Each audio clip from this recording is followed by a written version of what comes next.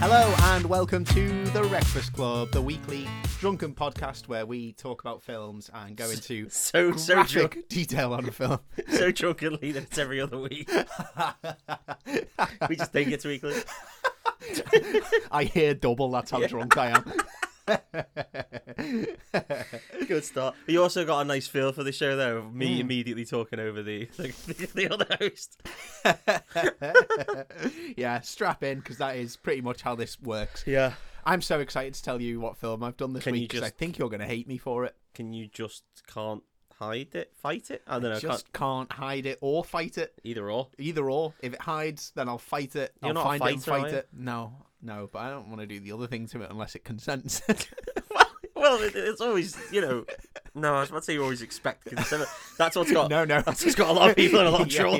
Yeah, you really shouldn't. Don't listen to that. No, that is bad no. advice. You're going to take one piece of advice from this show. It's not that.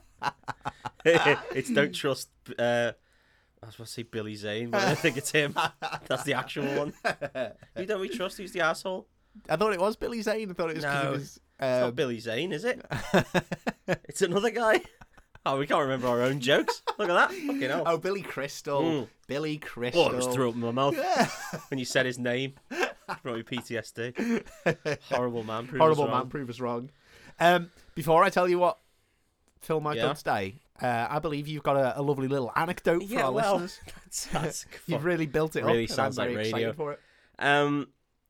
Yeah, well, essentially, I was asking you the question before I said let's save it. Mm-hmm. Have you ever done something when in pain or in fear or whatever? Have you ever done something that's incredibly fucking stupid and you didn't realise it was stupid until after the fact? I think the answer is going to be yes. I can't think of any examples off the top of my head. My example is the other night I woke up asunder because I Oh, hello.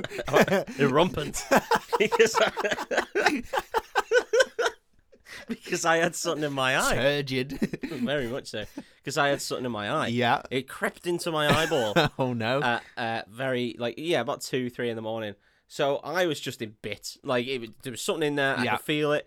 Every time, that horrible feeling where you do all the silly shit that you do where you open your eye, keep it open, pull the eyelid so it looks like fun kissy lips. Yeah, try and make your eye water. Yeah, try and make your eye water, but cry it out. It is watering because you're getting stabbed in the eye. So I thought, no, I've got to get up. So I had to get up. Mm-hmm. No one wants to get up 3 a.m. I mean, No. there's been times when you've desperately needed a drink because you've got no water left in your entire just body. Pure cotton mouth. And Yeah. you still don't. Yeah. Or you need a piss so bad you might dream piss the bed. Yeah, and you still risk you it. still risk it for a biscuit, yeah. But this one, no, I had to get up. So I got up, went into the bathroom, and I was trying to wash it out, and I was just washing it with the palm of my hand, which wasn't doing anything. So I was like, I need an eye bath, which, really, it's a very 70s piece of equipment, an eye bath. Yeah, I don't think I would have access to an eye bath. Well, neither did I. What I did have access to was the lid of a bottle. Right, okay. So it's I pretty much the same thing, isn't it? took the lid out, run it under the tap a few times, put it in my eye. Yeah. Did that. And eventually, it was still a bit painful, obviously, because I've Yeah. been irritated in my eye, but eventually it stopped.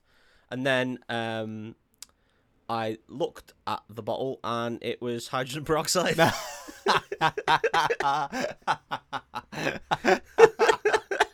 Amazing. Thought one of your eyes was looking lighter than the other. Got pure Bowie eyes Bleach going eye, on. yeah. Bleach blonde eyes I've got now. Wow, that is incredibly stupid. It's fucking stupid, right? As soon as I looked, I was like, ew, that could have gone real bad. When I was a very young boy, No, I was a young boy. my granddad told me a story about his uncle, I think he said it was. Okay, real close link then. Yes, yeah. And his uncle apparently worked in the docks as a welder, not as like a prostitute or something that you were going to say. I was going to say, fuck off. You were. So he's saying he was a docker? Yeah, he was a docker. Yeah, Yeah, he docked all day, Yeah, he docked everybody who came along all day. Okay. For a price. For a price, obviously. He's Yeah. not going to dock for free. No. And one day he was welding without sans mask. That's You know, foolish. it's back in the days Well, that's before when health men and were safety. hard. Yeah, exactly. Especially down at the docks. Especially when they were the getting dockers. docked, yeah. The dockers were hard a lot. Yeah. I remember. They were hard men. They were hard men. They had a hard time. And wouldn't you believe it? Something flew into his eye. Classic. Stinker. And apparently, whatever it was, just couldn't get it out. Doctors couldn't get it out, and it just. Did the doctor do the "it's your eyeball" trick? Hello. I do that to Steph all the time. Yeah. She never finds it funny. No, it's weird that. Yeah. There's something in my fucking eye. Help me! Is it your eyeball? But apparently, this little thing irritated him so much to the point it literally drove him insane, and he ended up committing suicide. Oh yeah. I don't know if it's a weird way to end the story. It wasn't great, no, because I thought he was going to get like Cthulian for a second. Oh, that would be but good. instead, his mind shatters. It ended in a suicide. Yeah. What a fun story for our comedy podcast. Some man got something in his eye from his own doing that it drove him insane. He killed himself. Way! The comedy starts now, people. Send in the clowns.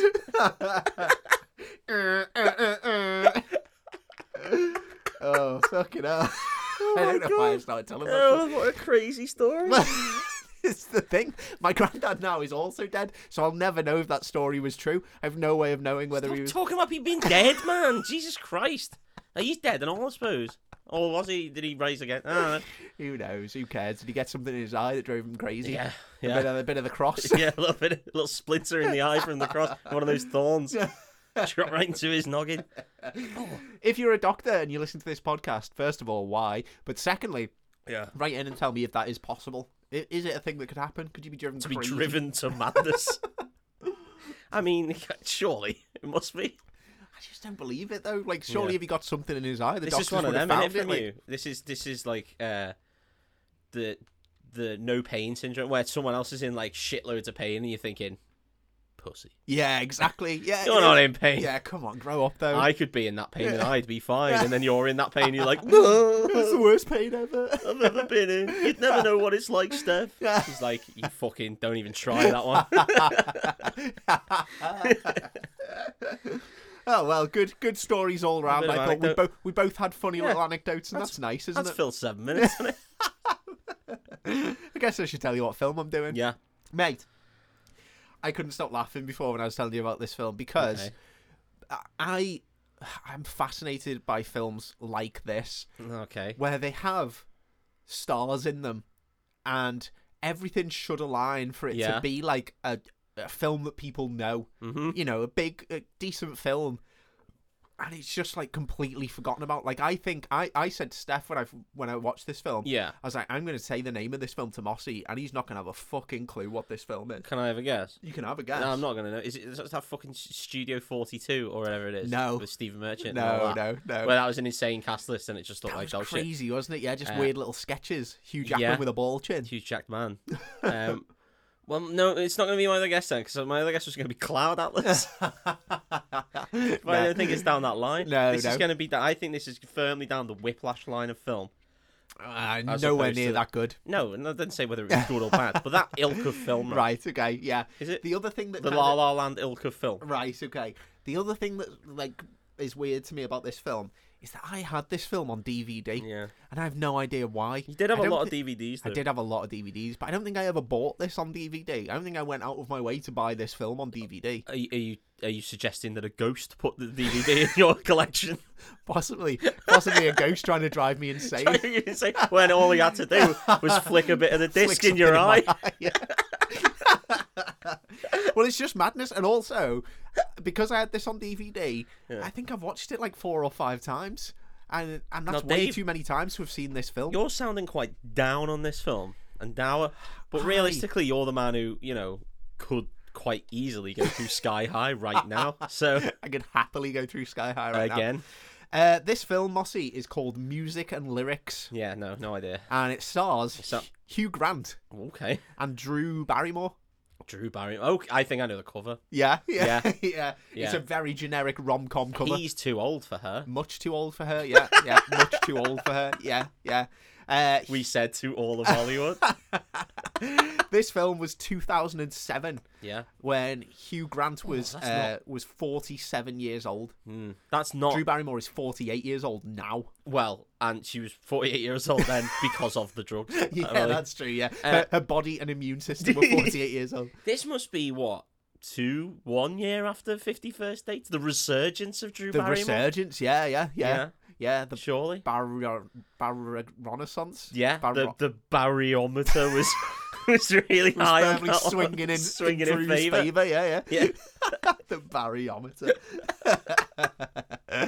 Yeah, he's way too old for it. It's weird. It's very weird. Not the most scandalised Barrymore either. No, we've been through this before. No, that was because I said the name of the victim. I had to cut that because no one, A, would know what I was talking about, and B, anyone who did would be like, fucking hell. Yeah, Jesus, can't believe he said that. Yeah. But speaking about, Drew Barrymore's drug problems and then Michael Barrymore's allegations, I think he's perfectly fine. Yeah. We'll get away with that. No libel there. I'm going to throw it out now for people. I'm going to have a really hard time not calling Hugh Grant Hugh Jackman throughout this. You already struggled at the very start. Really did. Yeah. But just Jackman's remember, every time he says Hugh Jackman, it's actually a horrible, weird old man. Yeah. I don't like Hugh Grant. He's a bit weird, isn't he? Have I liked him in anything? Smarmy. I'm going to go with... I thought you loved him in the D&D film. Oh, no, I didn't like that. Well, Dave, you were with me, remember? Oh, that's right. I remember now, yeah. You hated that. I really didn't like it. And not for any fucking... Before you start, you little shit. Not for any... Oh, well, you just played D&D, and so you don't like it. You're miserable reasons. It was just a shit film. It was a bad film. It was a really bad film, wasn't it? Regardless of the subject matter. You could take out D&D and put fucking... I don't know... dog hunters on it, and it would have been the same. However, Mossy does go dog hunting, so I much prefer that. Yeah, that's when I go and hunt doggers. Go to these drive-by cut-in places, I don't know what they're called, and just fucking light them up. Shouldn't be shagging here. I mean, with floodlights. Oh, right. Yeah, because because that takes the mystery out of the dogging, doesn't it? When they know it's their neighbour or, whoever. Oh, my God. Yeah. Yeah, you can have as many fox masks on as you want, but if you know what shirt he's wearing. Right, music and lyrics, mate. Music and lyrics. Fucking hell. What was this shit? Starts off with a cheesy music video. I can't believe you've done another musical rom-com. Mate, honestly, this film... You love them? Yeah, I do. Can't get enough. How did this get in your collection? I've no fucking idea, mate. I honestly have no idea. It's an X or a ghost, right? Yeah, so I'm going to go with ghost. It's got to be a ghost. Surely a ghost. Fucking shit film. Anyway... Well... Sorry, I'll save that for the end. Strap in. I'll let you know what I think of it at the end. Buckle up, guys. Because this is going to be a great film. Really sold... So the whole premise of the film is that Hugh Grant plays a character called Alex Fletcher, who was famous in the 80s as part of a boy band called Pop. They had a few big hits, and then they went their separate ways, and now we rejoin with Alex Fletcher in 2007 when he's a washed-up has-been. Okay. So that brings you up to speed on what's going on. And this film was what, 2007? Yeah. There was no 80s people who watched up. That was the resurgence of 80s, right? It was. People loved it. Yeah. The late noughties. Yeah. Everyone was getting right back in. Yeah. Adam Ant reformed and more so now. Yeah. Now you've got bands like Blossoms in 1975 who just do 80s music. Yeah. And go, no, it's our sound. You're like, it's actually not. It wasn't though. You'll find it's a decade sound. That you've taken there. The sound of a literal decade. It wasn't even that long ago. Yeah, I think Peter Gabriel would like to have words with you in 1975. The 1975. Just because he wants to know what that site Ghetto Gaggers was all about. That's all he's after. So yeah, we start off with this cheesy pop video to a song called Pop Goes My Heart by the band Pop. Does it sound any good? Do you know what? It's alright. It's quite catchy. Yeah. But I will say, the songs that have been written for this film, someone's gone to way too much effort to write decent pop songs. It's the classic. It's usually Jason Segel. Yeah. Is this... no, he didn't. I was going to say Hugh Grant didn't. Has he done a Christmas song, actually? Bill Nye did one for Love, Actually, right? Has Grant done one? He seems like the sort of... I bet he was in the music video for it because he was in Love, Actually, wasn't he? He screams of the sort of dickhead who would have done... He does seem like the type, yeah. I can't remember one if he has done okay, one. Fair enough. I mean, I wouldn't remember one if he has done one. Guys. We're not going to read it. Yeah, Pop are dancing around, they're doing all their moves. There's some just mad little Rick Wakeman hairy fucker that's in the band. Look, Goblin Man. Yeah, I really like him. I couldn't take my eyes off him. There's a horrible looking fella in a band, because you know that they're really genuinely talented. They've got to be a good musician. They've got to be really good, if they're in that band. Yeah. So, like, I think he was the drummer as well in an 80s band. Oh. You don't even need to be that good. Not really, no. I mean, the synth does it for you. It's just some fella on keys doing it instead. What I do really love about this intro, right, is that they're showing this video, which is set in the 80s. Yeah. Sadly, they didn't have the foresight to film this in the 80s with Hugh Grant. Well, no. So they have a 47-year-old Hugh Grant that they have to make look like he's in the 80s. Yeah. So they just put a fucking Flock of Seagulls wig on a 47-year-old Hugh Grant. Wig on him. I'll do it. It's so bad, mate. Also... Do you want to do anything about these wrinkles? Sorry, Hugh. That's beyond us at the moment. Sorry, the budget's been blown on the wig, on the Flock of Seagulls wig. In, I don't know, 10 or so years, we'll be able to literally bring actresses back from the dead for a film. Yeah. But wait till you see what we do with Jeff Bridges in Tron, but that's a long way off. That's a long way off, kid. He's like, that's like 4 years away. Like, no. Pipe that shit down. All right? We just do not have the technology. Yeah. Planet of the Apes is coming out. No. Andy Serkis is already... No. Shut the fuck up, Hugh. Hugh, there isn't enough CG for your wrinkles, mate. We're not going to employ Andy Serkis to pretend to be you. It's on mocap. You can fuck off and put this wig on, you silly cunt. Now get dancing.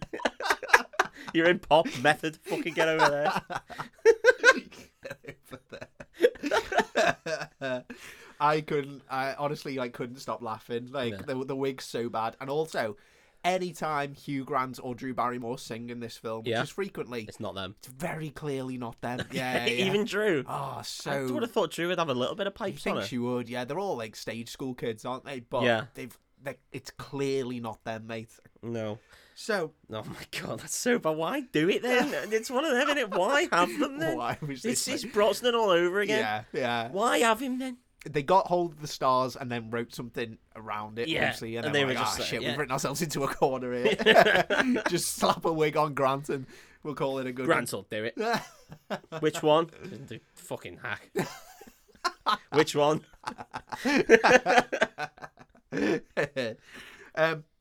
So, cut forward to modern day. Yeah. And Alex Fletcher is in a board meeting with some people. I enjoy the name Alex Fletcher. Good name, innit? Yeah. I don't know why. I think maybe it's quite close to Alex Turner, which is quite fun. Also, I get very interested by names in films of just where someone's got this from. Because it's so just normal. Like, they've not gone for anything mad because he's an 80s pop thing. They can't write that, no one will believe it. That's the thing, you got to find something that people would believe. I'm not going to believe it if I call him Vincent Fernier. Like, it's not going to work, is it? Yeah, no one would ever believe that. No one would ever believe that. It's like how you get like a Phil Oakey in the Human League. Yeah.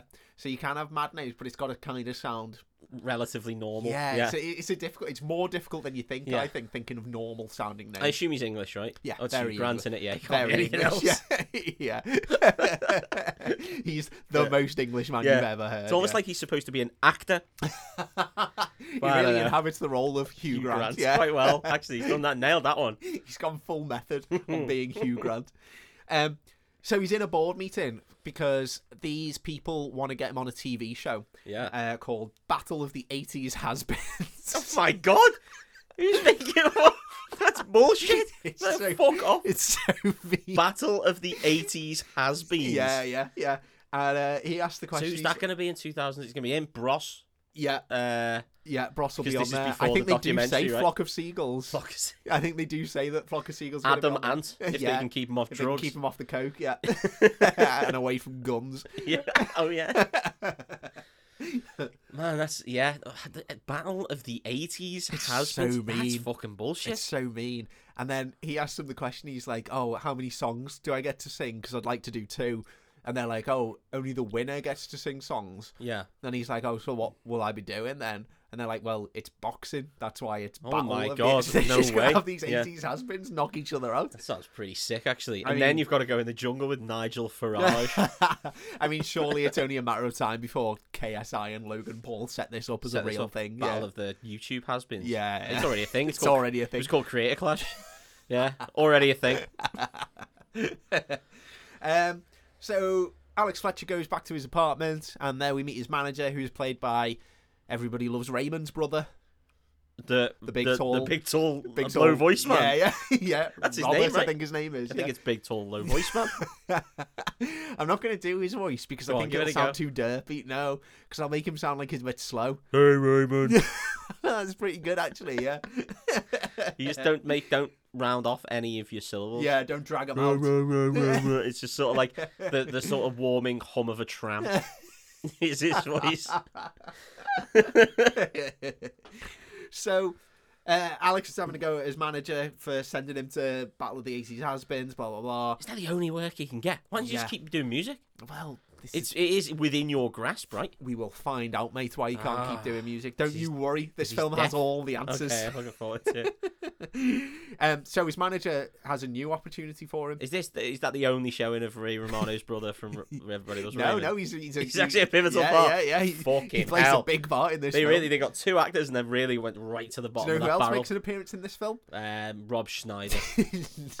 No, I wish. Do you remember Sally from Third Rock from the Sun? Yes. Yeah, well, Sally from Third Rock from the Sun makes an appearance in this film.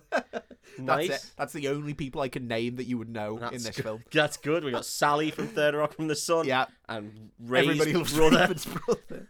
Everybody Loves Raymond's brother. The 2 big hitters. They were the big stars of 2007. You see, like the worst part is Sally was in one of the Austin Powers films, right? She was, yeah. So correct, at least she got all the work.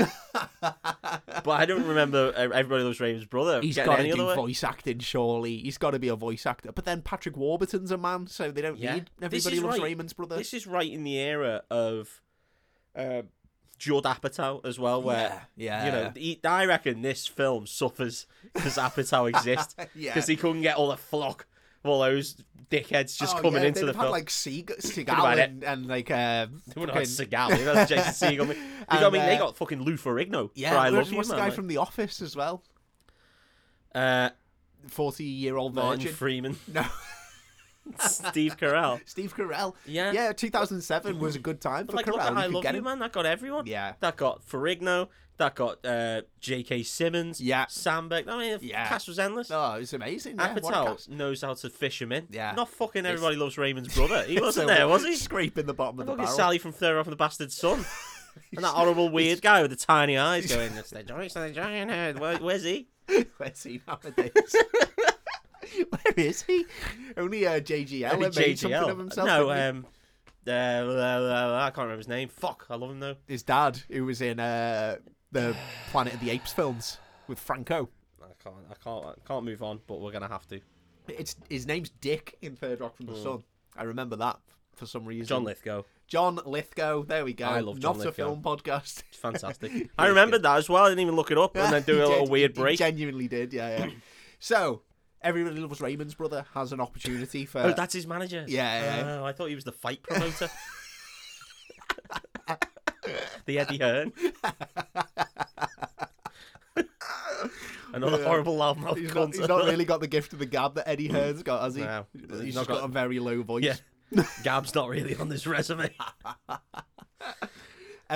So his new opportunity is that there's a pop star called Cora who they explicitly say is like a cross between Britney and Christina Aguilera. So both of them. Yeah. Yeah. And she apparently wants to meet Alex. Yeah. So I guess that's an opportunity, but not.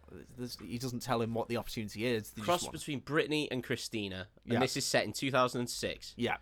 So they're saying that she's about 24. Yeah. She's already washed up, is what they're saying. Yeah. We've already made her take her kids off her and fucking bully her to the point where she wants to kill herself. So she's ripe to work with an 80s star. We're not good people, Alex. Yeah. It's 20 years till she'll say Justin Timberlake's got a tiny dick. Oh, Justin Timberlake makes an appearance in this film. Hey! By name only. Oh. Actually, good. So, as they're talking about this opportunity with Cora, that doesn't sound like much of an opportunity, someone buzzes up to Alex's apartment, and he has a little chat on the intercom, and it turns out it's his plant lady. What? He has a lady specifically to water his plants in his gardeners? apartment. Well, he calls her the plant lady. Yeah. I suppose they don't have a garden because they're in apartments, That's right? it, yeah, exactly. He's indoors. Where's he living? Is he living in the States? Yes. Well, he can't be that washed because everyone up, else is American. Yeah, so it must be, yeah. weird, isn't it? No, well, I mean, it's one of them, innit? And he lives in a big apartment as well. Yeah. He's got like a really nice piano. He must have made shit. There weren't that many 80s bands from England that broke America, right? That's true. I don't think of that many. No. The whole thing was breaking America. Yeah. Yeah. They didn't do it. Yeah. It's pretty much only the Beatles. Yeah, pretty much. Yeah. And now everything breaks everything. Break the internet. No, it's a different thing. Alex Fletcher breaks the internet. Breaks the internet. He's showing his arsehole. with Drake to the massive snake. I don't know. Kim Kardashian did similar, right? I can't remember. She showed much more, to be fair. Yeah. But no, but this was when she did break the internet after the fact. By just showing her arse. We're just showing her arse, yeah. Turns out his regular plant lady is ill, so he's got a new plant lady. So there's a plant lady's on retainer. It's the what do you call it when an actress has an understudy? There's an understudy plant lady. Understudy plant lady. Waiting in the wings for a moment to shine. Maybe this plant lady poisoned the original plant lady to get her moment in the sun. Well, she would know about plants. Yeah. Very, I would be very suspicious. Very botanical. This plant lady is a lady called Sophie Fisher. Sophie Fisher, again, 2 names. If this was now, you'd think they'd AI'd the names. Yeah. My only concern now is that they've gone with Alex Fletcher and Sophie Fisher. But then, does that throw you off the scent a little bit? So we're gonna get something F. Yeah. It's all gonna be F surnames, isn't it? They've literally just gone down a list and gone, oh, we got Sophie, we got Alex, Fisher, Fletcher. Have we got any other jobs? Ferrier? We go with Ferrier somewhere down the line.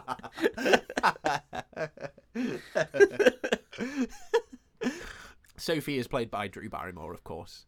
Oh, the plant lady is Drew Barrymore? I thought Cora was going to be Drew Barrymore, and I was going to say, oh, fucking hell.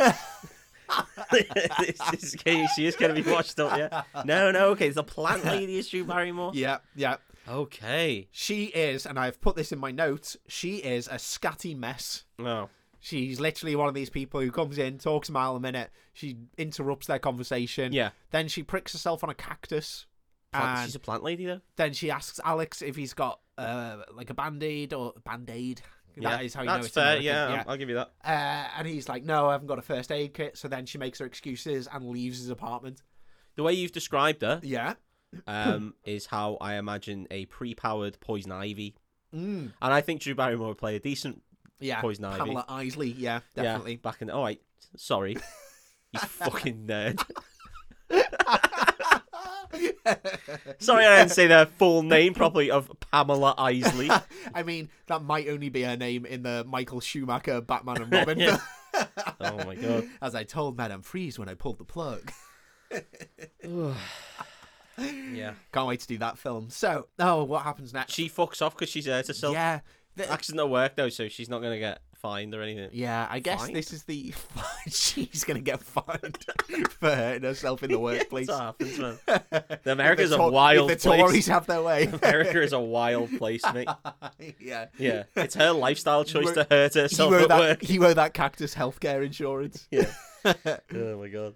Who's to say that cactus didn't prick itself on you? On you, yeah. You prick. Did that cactus have any underlying health conditions that they didn't tell us about? So the next scene is we meet Cora. Yeah. She's a young, attractive blonde lady, and she is in the middle of rehearsals for a song called Buddha's Delight. Okay. She's a very sexy Indian-inspired song. Is that sexy, though? Because she's playing it sexy. Buddha's Delight sounds like a real 3-star curry house. Like a weirdly racist curry house in Birmingham. Buddha's Delight, you go in and you'd be like, what the fuck's this got to do? But it'd be sound, and they'd serve you naans on those massive fucking pillars that they just bring. Have you ever had one of them? I've not had a massive You ask for a naan bread, and instead of getting it on a plate or in a bag, like you would where I live, it's like a weird skewer, like almost a kebab thing, and it's just a fuck off, like naan just draped over it. And you're like, oh, I'm supposed to eat all that? It's like a fucking carpet. That's amazing. God, I want that though. Yeah, a lot of naan though. Buddha's Delight sounds like the kind of place where they haven't got statues of Buddhas, but they've got gold painted statues of like Phil Mitchell that they got knock off at a market or something. They just painted in bronze. Like a tan Phil Mitchell. Buddha's Delight. They just got a real deal down the market. I said a hip. A hip. Yeah. Sounds like an off-brand 90s bubble gum.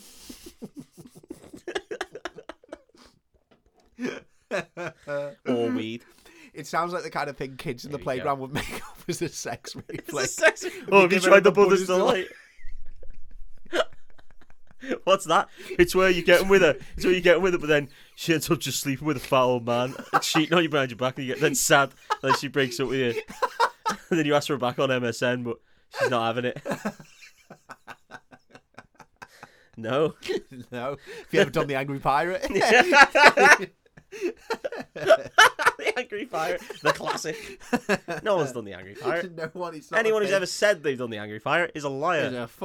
Is Jay from the In-Betweeners. Fucking grifter. Grifter. Don't believe a fucking word out their mouth. Okay, we learn in this scene that Cora wants Alex to help her write a song called "A Way Back Into Love."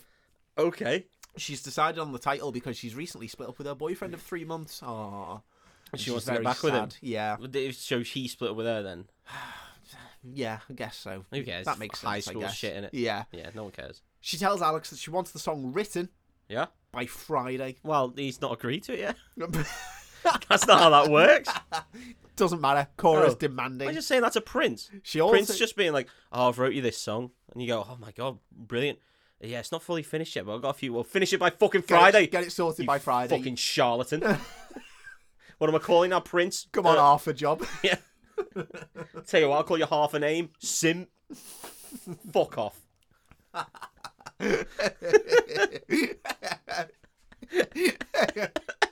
Come around here with your fucking half-written songs. Half-written songs. Nothing compares. Oh, great. Yeah, that sounds brilliant. Yeah. Nothing compares to what?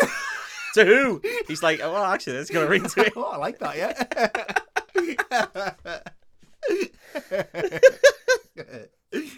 Oh, God. Right. She also tells him as though writing it by I don't know what day this is set, but we're meant to believe Friday is a tight deadline. Tight deadline. I guess even if it's Wednesday? Monday, that's a tight deadline, isn't it, to write a whole song in a week? Yeah. Yeah. It usually takes us like 6 months. And we only do one every 3 years. Exactly, yeah. And it gets taken down. And then it gets taken off Spotify, yeah. Well, only not a good one. Not the one with listens. To put more pressure on, she also tells him she's got 7 other retro artists who are writing the same song. What the fuck's this? This is 80s has-been battle. This is Battle of the 80s has-beens, yeah. You should just have a punch-up with these other writers. Yeah. Now that'd be a film. If that's what it's sidewinds to. How good would that be? If this was Hugh Grant's like Taken or John Nobody Wick. or John Wick or something. That'd be amazing, yeah. But it's just him beating up old 80s acts, yeah. He's doing what? Oh, sorry, beating them up. It'd be like No More Heroes, the Wii game that everyone's played. Obviously. Yeah, what a great reference! It was a good reference in my head. It was a great reference. Oh, wait, it'd be like Scott Pilgrim. That's a better one. Nice, yeah. Even I get that one. Yeah. It's at this point in the film that we learn just how washed up Alex is. Yeah. He's talking to his manager and he's saying that he can't write a song by Friday and blah blah blah. And then his manager's like, well, you need to because all the gigs we've got booked up for the year are starting to cancel. Whoa. He's like, there's more retro acts appearing every day, which I guess kind of makes sense. It does kind of make sense, but at the same time, I don't know if it does, because for everyone that's now retro, other ones will have died of overdoses or... I think there's a very difficult line with a retro act. Yeah. Because, like, nowadays, Bewitched... Great retro act. People fucking love Bewitched. You put Bewitched on at Pop World Liverpool, you get a crowd. Sellout. Yeah. Yeah. But you put, like, I don't know. I was like, you trying to think of another, like, another girl band, yeah. Gemini? Yeah. From... Fucking, that was a pull. Yeah, yeah, Jesus Christ. Yeah. Yeah. No one's turning up for Gemini. No, well, no one was turning up for Gemini then. Just a little touch on retro. There was a trailer for the new, or a teaser for the new Netflix anime adaptation of Devil May Cry. Oh, hello. And it showed the showrunner with all this wacky bow, bow, bow, bow, video game sort of stuff, and he falls into this chair. Yeah. Goes onto the screen. It's fucking rad so far. Picks up a NES controller. Yeah. Plays on, like, essentially a NES game, and then it's like, Devil May Cry. It's like, motherfucker, that was the PlayStation 1. It's not even retro. The In fact, it was PlayStation 2. PlayStation, yeah, PlayStation 2. It was PS2. PS2. Devil May Cry. Yeah. That's fucking retro. Jesus Christ, I may as well go hang myself. We are retro now, man. The 90s is a retro decade. No, it was the fact that they set up like super duper retro, and it's like, bitch, you are aiming this show at me. This is not fucking retro for me. Mate, it's just, retro. It just is what it is. I think when your decade has its own radio station, you are retro. That is a thing now. Yeah. We are retro, sadly. No, but that wasn't in the 90s, was it? That was like 2005. Yeah, PS2. yeah. I don't know. It was just so strange to see that. It's like they were trying to make it more retro than it is. Yeah, by playing it on the NES. Yeah, well, you can't. You couldn't do that. It wouldn't have worked, Dave. Come on, disc in a NES. Crack out the old Commodore. Yeah. Let's play. Are they going to make an anime Netflix adaptation of Dizzy and the Yoke Folk?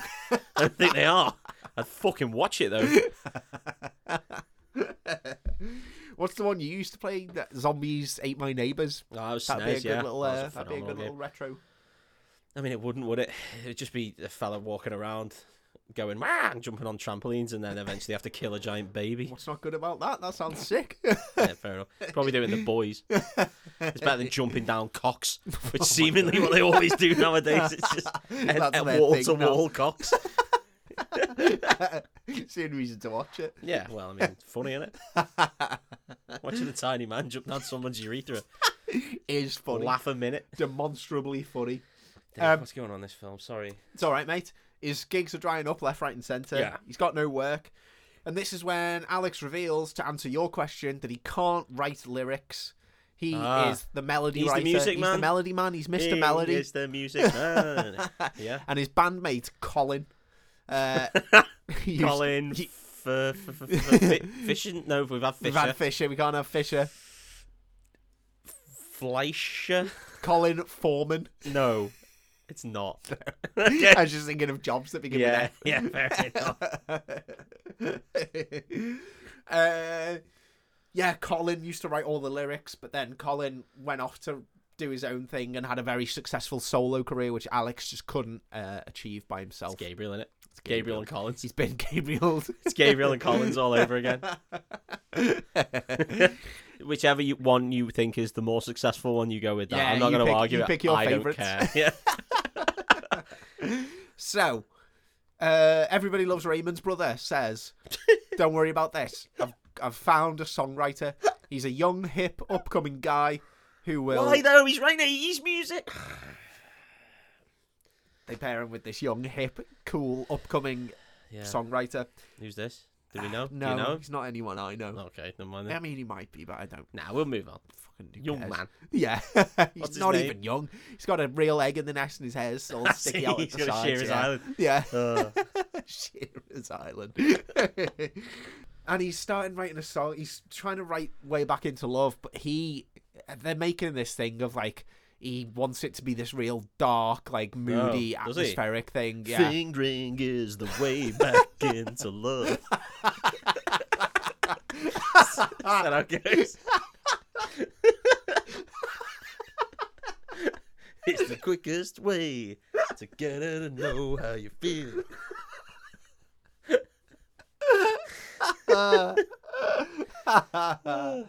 I was about to say. Is that the song? I was about to say, if you'd asked me 1,000,000 times what was he was going to say if you gave him the title of Way Back Into Love, I would never guess that. But then I was like, no, I would. Of course, I'd go down the route of fingering. Guess 8, I reckon.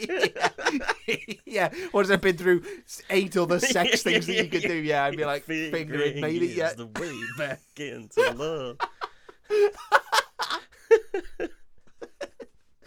Fingering is the way. Well, I mean, it writes itself.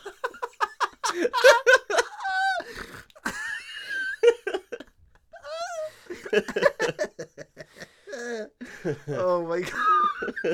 It's even funnier that this is a song from a girl to a guy. Yeah, well, yeah, you know, that's how you get back in. We don't know who broke up with who. And she's like, if you did a bit of fingering, you know, we'd be back together, but you two fucking... I think it's funnier if he broke up with her. She's just like, right. Really forward about it. Fingering. Oh my god, why is fingering so funny? It's man? a funny word, It's man. just funny. It's a funny word. So, right, I'm gonna give you some of the lyrics that this dark, moody songwriter was given. He's gone with "Give it up, I'm a bad hot witch." Oh, there. Is that because they weren't allowed to say the word bitch? No, because then he rhymes it with "but I'm a nasty bitch" or something. He does say you've already done with the witch thing. So you can't do bad with bad. Yeah. It's got to be good. Yeah. It's just all over the place. But as they're writing these lyrics, and Alex is kind of umming and ahhing about whether they're any good. I think my lyrics were nicer. Yeah. At least they weren't derogatory. No, not at all. Women were coming off on top. Well, yeah. Women were coming off all over the place. Just very progressive lyrics.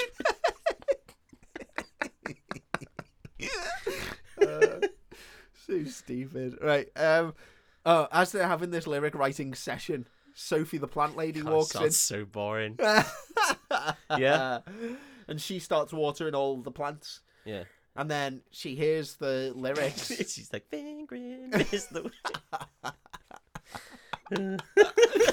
She hears these lyrics, and then she starts, like, humming her own lyrics, which I think would just be really fucking annoying. How do you hum lyrics? Well, she starts singing lyrics. Should be like people murmuring as they're walking, and they don't know the words. Like, yeah.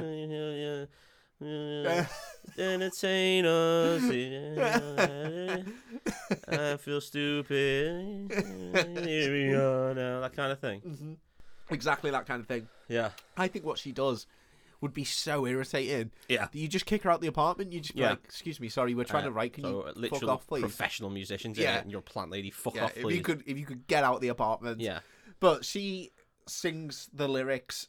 Give it up, I'm a bad hot witch. But with some magic, I just might switch. Jump on my broom to the stars above, and we'll charm our way back into love. That's not bad. Alex thinks it's fucking phenomenal, mate. Of course he does. 80s wanker.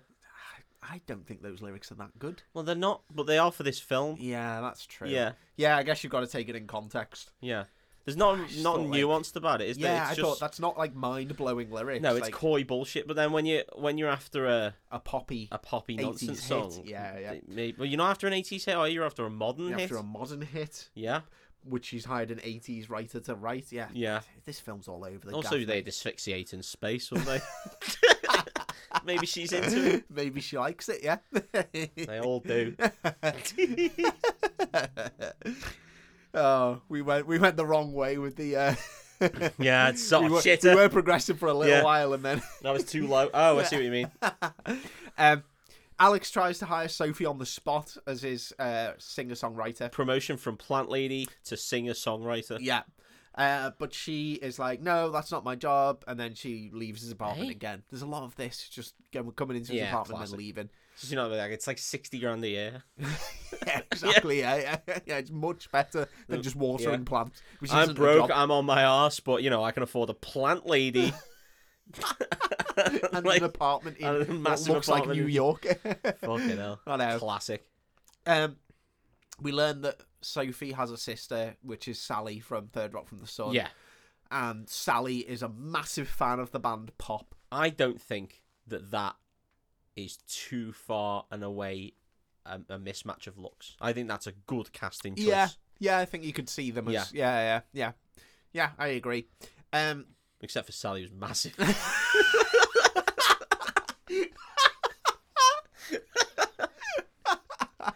Apart from that little bit. She is a very large lady. She's a big lady. Yeah.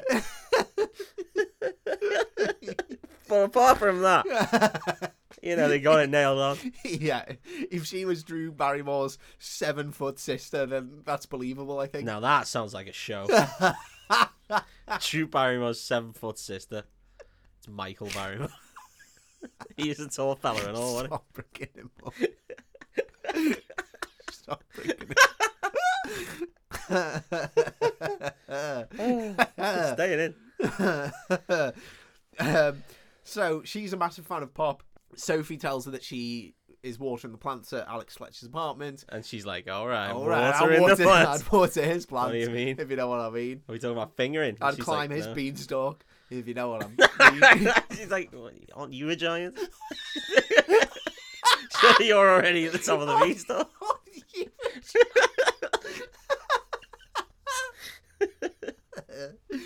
Oh my god. So she learns that Alex invited Sophie to come see him perform that evening. And so she's like, we've got to go.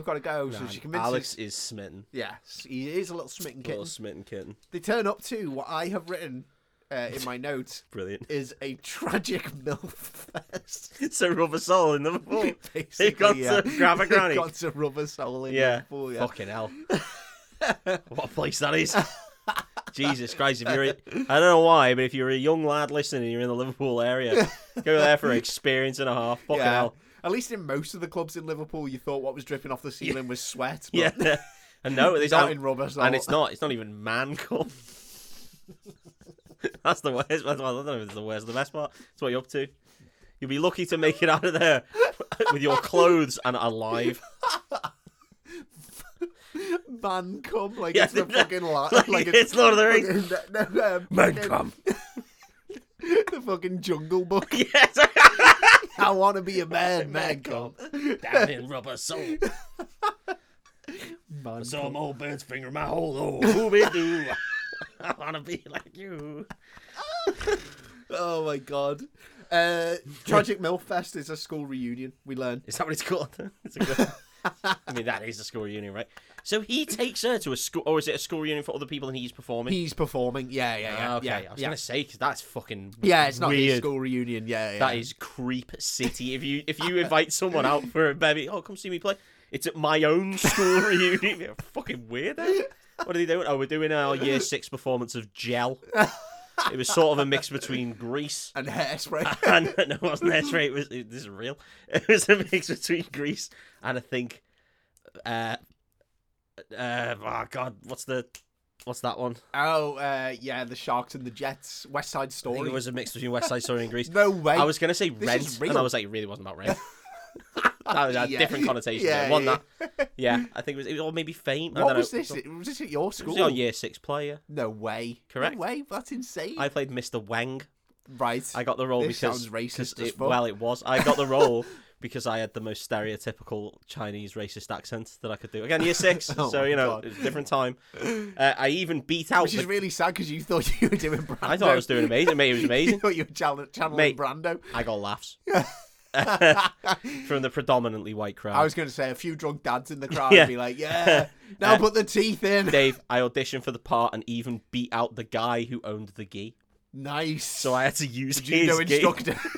No, he was another kid. But I had to use his gi and he was devastated because he was like, I'm sure in because I've got the fucking... I've brought this from I've got the costume. I was like, give me that costume, cunt. I'm Mr. Wang now, bitch. They stopped short of sellotaping my eyes. That's how racist it was. Oh my God. What school did you go to? Eton.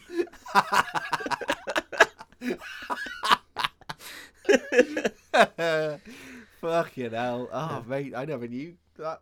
That is a mad story. Yeah, it's true as well. Insane. So after the concert, Sophie introduces her sister to Alex. She's fangirling out and blah, blah, blah. And then... they both go. Yeah. To a school reunion that they have no business being at. Yeah, I don't think that's allowed, is it? No, I don't think it is. You have to get name badges as you go in saying, hi, I'm Alex, remember me from Mr. Wang. They were like, how could we forget? How could we forget? It was such a star-studded performance. An absolute box office smash performance. I've never been moved by a performance the way I have by your Mr. Wang. Dave, it's in my portfolio. Out to the casting directors. And his actor's reel. It is on the reel. It is. Mr. Wang. What goes on here? Oh, Alex is like, I'm trying... Says to... Because it's fucking... Everybody Loves Raymond's brother's there. Yeah. Is he on his own? Is he a one-man? Yeah. Is he? And Everybody Loves Raymond's brother's one job is that he has a cassette unit that he presses play on to play the backing tracks while Alex just sings and gyrates. Yeah. This is grim. Yeah. So he doesn't even play his own music or anything? No. No wonder he's shit. And Alex is fucking embarrassed. He's up on the stage giving it all this and like gyrating his hips now, and Dave, ladies and all this kind of stuff. Is it embarrassing because he's doing that, or is it embarrassing because it's Hugh Grant? A bit of both. Yeah. Yeah, 6 of one, half a dozen of the other, I reckon. Yeah. I went to my wife's Christmas do last year. Yeah. Which was at the Grosvenor Pulford in Chester. Oh, lovely venue. Lovely venue. And as part of the act, they had a drag act on, which was not my cup of tea. Yeah. Because I get a bit awkward in close proximity situations like that. I always feel like I've got a victim's face and they're just going to pick on me. Yeah, I mean, it's that sort of show, right? Mm-hmm. Drag acts. I am frequently the victim of that sort of show. Yeah, it's usually quite an aggressive show, I would say. Yeah. And they were getting people up to do like limbo and do all this kind of stuff, and I was just like, please. Making loads of jokes about your cock. Yeah, and I was just like, I can't relax in this situation because I don't want them to pick on me. Usually got to drink 8 or 9 beers. Yeah, you cry and see yourself on stage. I didn't want to take the piss out of that. But then the next act that was on was a George Michael tribute act. Oh, yeah? Who was very good. Did he have the beard? Yes. Did he have the earring? Yes. Did he have the little coiffy hair? The coiffy hair, and he had frosted tips. He went for 80s Michael? Yeah, and he had the jacket, and he had the denim jeans. Oh, so it was Wham Michael? Yeah, he looked sick, and he was good, talented, but he fucking knew he was good, and it was soggy MILF territory, and he was playing up to it big time. He was what George Michael would have been if George Michael wasn't gay. Basically, he was slaying what George Michael should have been slaying. Yeah. He was just mopping up Michael's leftovers. I was gonna say the floor must have been like a fucking amateur slip and slide. Michael made the soup, then this guy came along with his bread. Just whoa, I'll have that, Michael. Yes, please. Yeah. Well, fucking hell, it would have been like when chefs do like a crab foam. Yeah. Just all over the floor. And the smell. Oh, come on. But a warm bisque on the floor of old women. Oh, Jesus Christ. This has got to be our most niche reference because I'm the only one who saw this George Michael tribute. But he reminds me of Alex Fletcher in this film, yeah. That is very niche. If you were any of the old, what I'm gonna quote Dave here, soggy MILFs at this show, right in. Let us know. Have you recovered? Have your legs stopped shaking? Can you walk? Can you walk? Yes.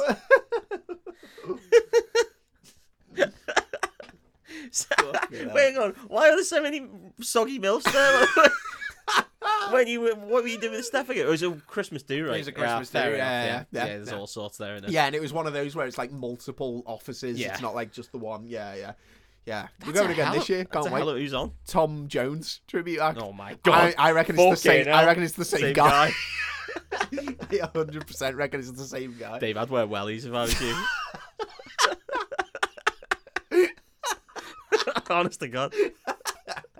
If he comes out with the fake chest hair and all sorts. Imagine if he had the chest hair. No way. Dave, he's got the chest hair. Taking a photo. 100%. I've got to see it. Okay. Yeah, I've got to see him do it. It's not on you. Or maybe Delilah. The band song. Honestly, yeah. I'm very excited for it. I'm also excited for you. Tom Jones. Who's going to be next year? Are they going to roll back to what the fucking like? Don't even know how far back to go. I know, yeah. It's all the sexy men, isn't it? McCartney in it. McCartney tribute. McCartney now. McCartney now. Who else has had that kind of influence? George Michael, Tom Jones. There's not many others like that, is there? Well, Soggy MILF territory. Yeah. Nowadays, then you'd have to get into like Bon Jovi style, but even Bon Jovi's a bit niche. Not everyone likes Bon Jovi. No, it's fucking people like Tom Grennan and all that shit nowadays, isn't it? Lewis Capaldi. Lewis Capaldi's nice, but Tom Grennan just looks dirty. They're just gonna get a Lewis Capaldi tribute act. Yeah. I bet the MILFs would love that. Well, yeah. I mean, this is taking a turn. Right in, listeners, play along with who's going to be next at Dave's wife's Christmas do. MILF artists. Yeah. Why is this podcast not taken off? That's the real question. God only knows. Beach Boys tribute. No, so they're stood there with Alex, his manager, Sophie and her sister. Yeah. And Alex explains to his manager that he wants Sophie to help him write some lyrics. She's really good as a lyricist from this one line she's written that he's heard. It's literally like that Limmy sketch where he goes, "Wrong way, down a one-way street, and then it like takes off from there. He only sings that at any point, and he gets like #1 and everything. She's done one lyric. It's yeah, like, oh my God. Yeah, and it's in everyone's head. It's a real earworm. Dave, can I? Sorry, it's okay. Go for it.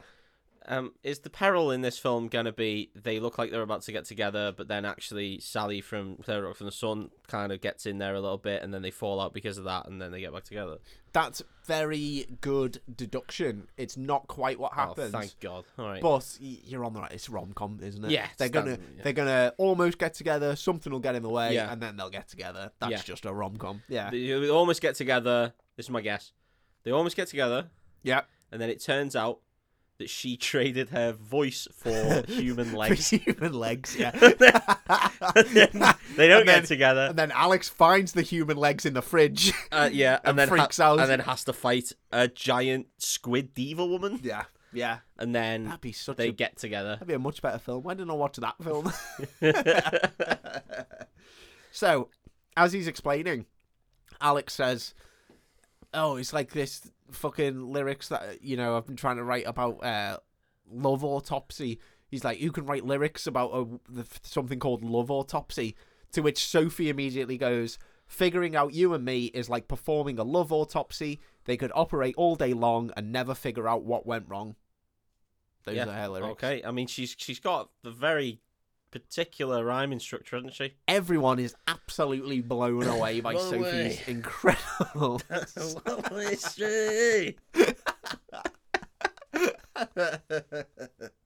Yeah.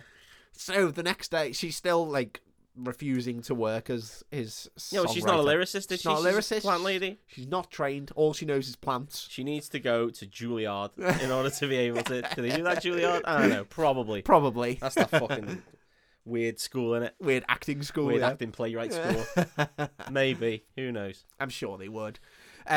So Alex goes to see her in work the next day. She's a little bit stalkerish. Yeah, he needs to calm down. Yeah. Also, oh no, I know what it is. I was about to say she works as his plant lady. She works in his house. It's not creepy at all. He just goes home. Why you follow me to work? It's my fucking house. Excuse me, can you not harass me at work? I'll call HR. That's me. She has another job.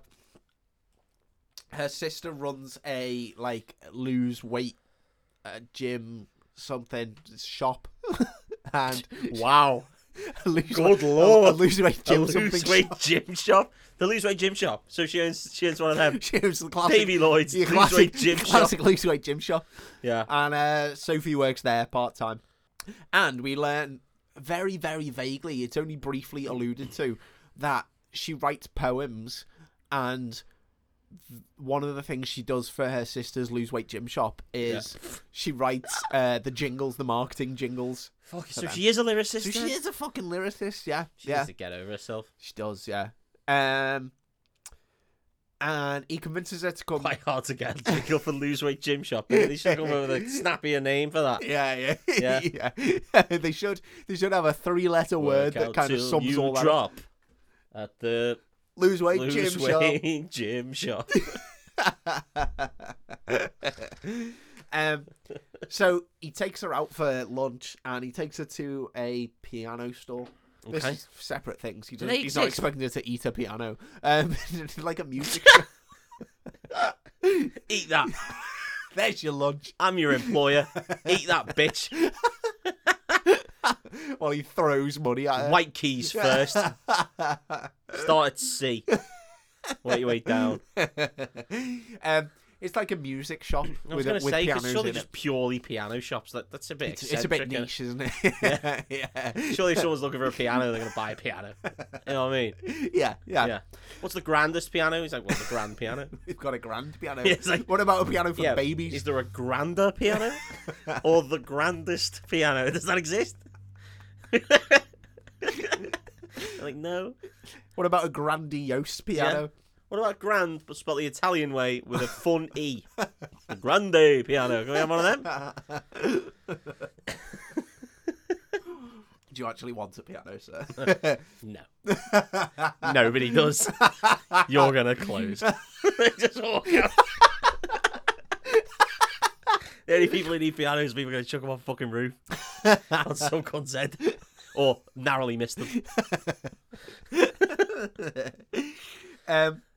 So he takes us to this piano shop and he sits down at a piano and he starts playing the melody that he's written for her lyrics to the song Love Autopsy.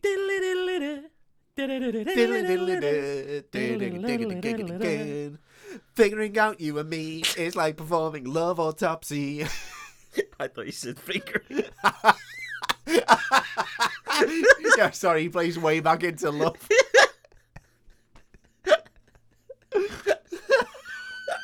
That's the word of the day, folks. I thought you said fingering. I thought you said fingering out you and me. Sorry, that's pretty good. Fingering out. Hey, 6-1. Fingering out. Yeah. Oh, God, that's horrible. That's what I thought you said, man. She tells him that the melody is beautiful. Okay. Hey, music lyrics. We're there. Well, they literally hammer that point home in the next scene because they go for a walk to his apartment, and as they're walking, they have a big argument over whether lyrics or music are more important. Lyrics or melody are more important. Where do you fall on this side of the debate, Mossy? Well, I think it's it's objectively melody, right? Because classical music exists. I don't know. I'm a lyrics man. I like a lyric. I memorised lots and lots of lyrics just because that's the way my brain's. I've not memorised anything useful further my education or progress in my life. Yeah. But song lyrics from various emo bands of the noughties. An old Simpsons episode. Episodes. I know more. Yeah, I know more.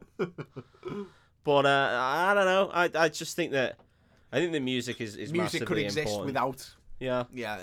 Well, provingly, it has. It existed throughout all of human history without lyrics. Well, for a long time. Yeah. When people were just like fucking banging on rocks and shit. Well, there you go. Film over. We don't need to get to the bottom of it. Don't need to know. Drew Barrymore's thick as fuck. Turns out Hugh Grant's right in his stupid wig.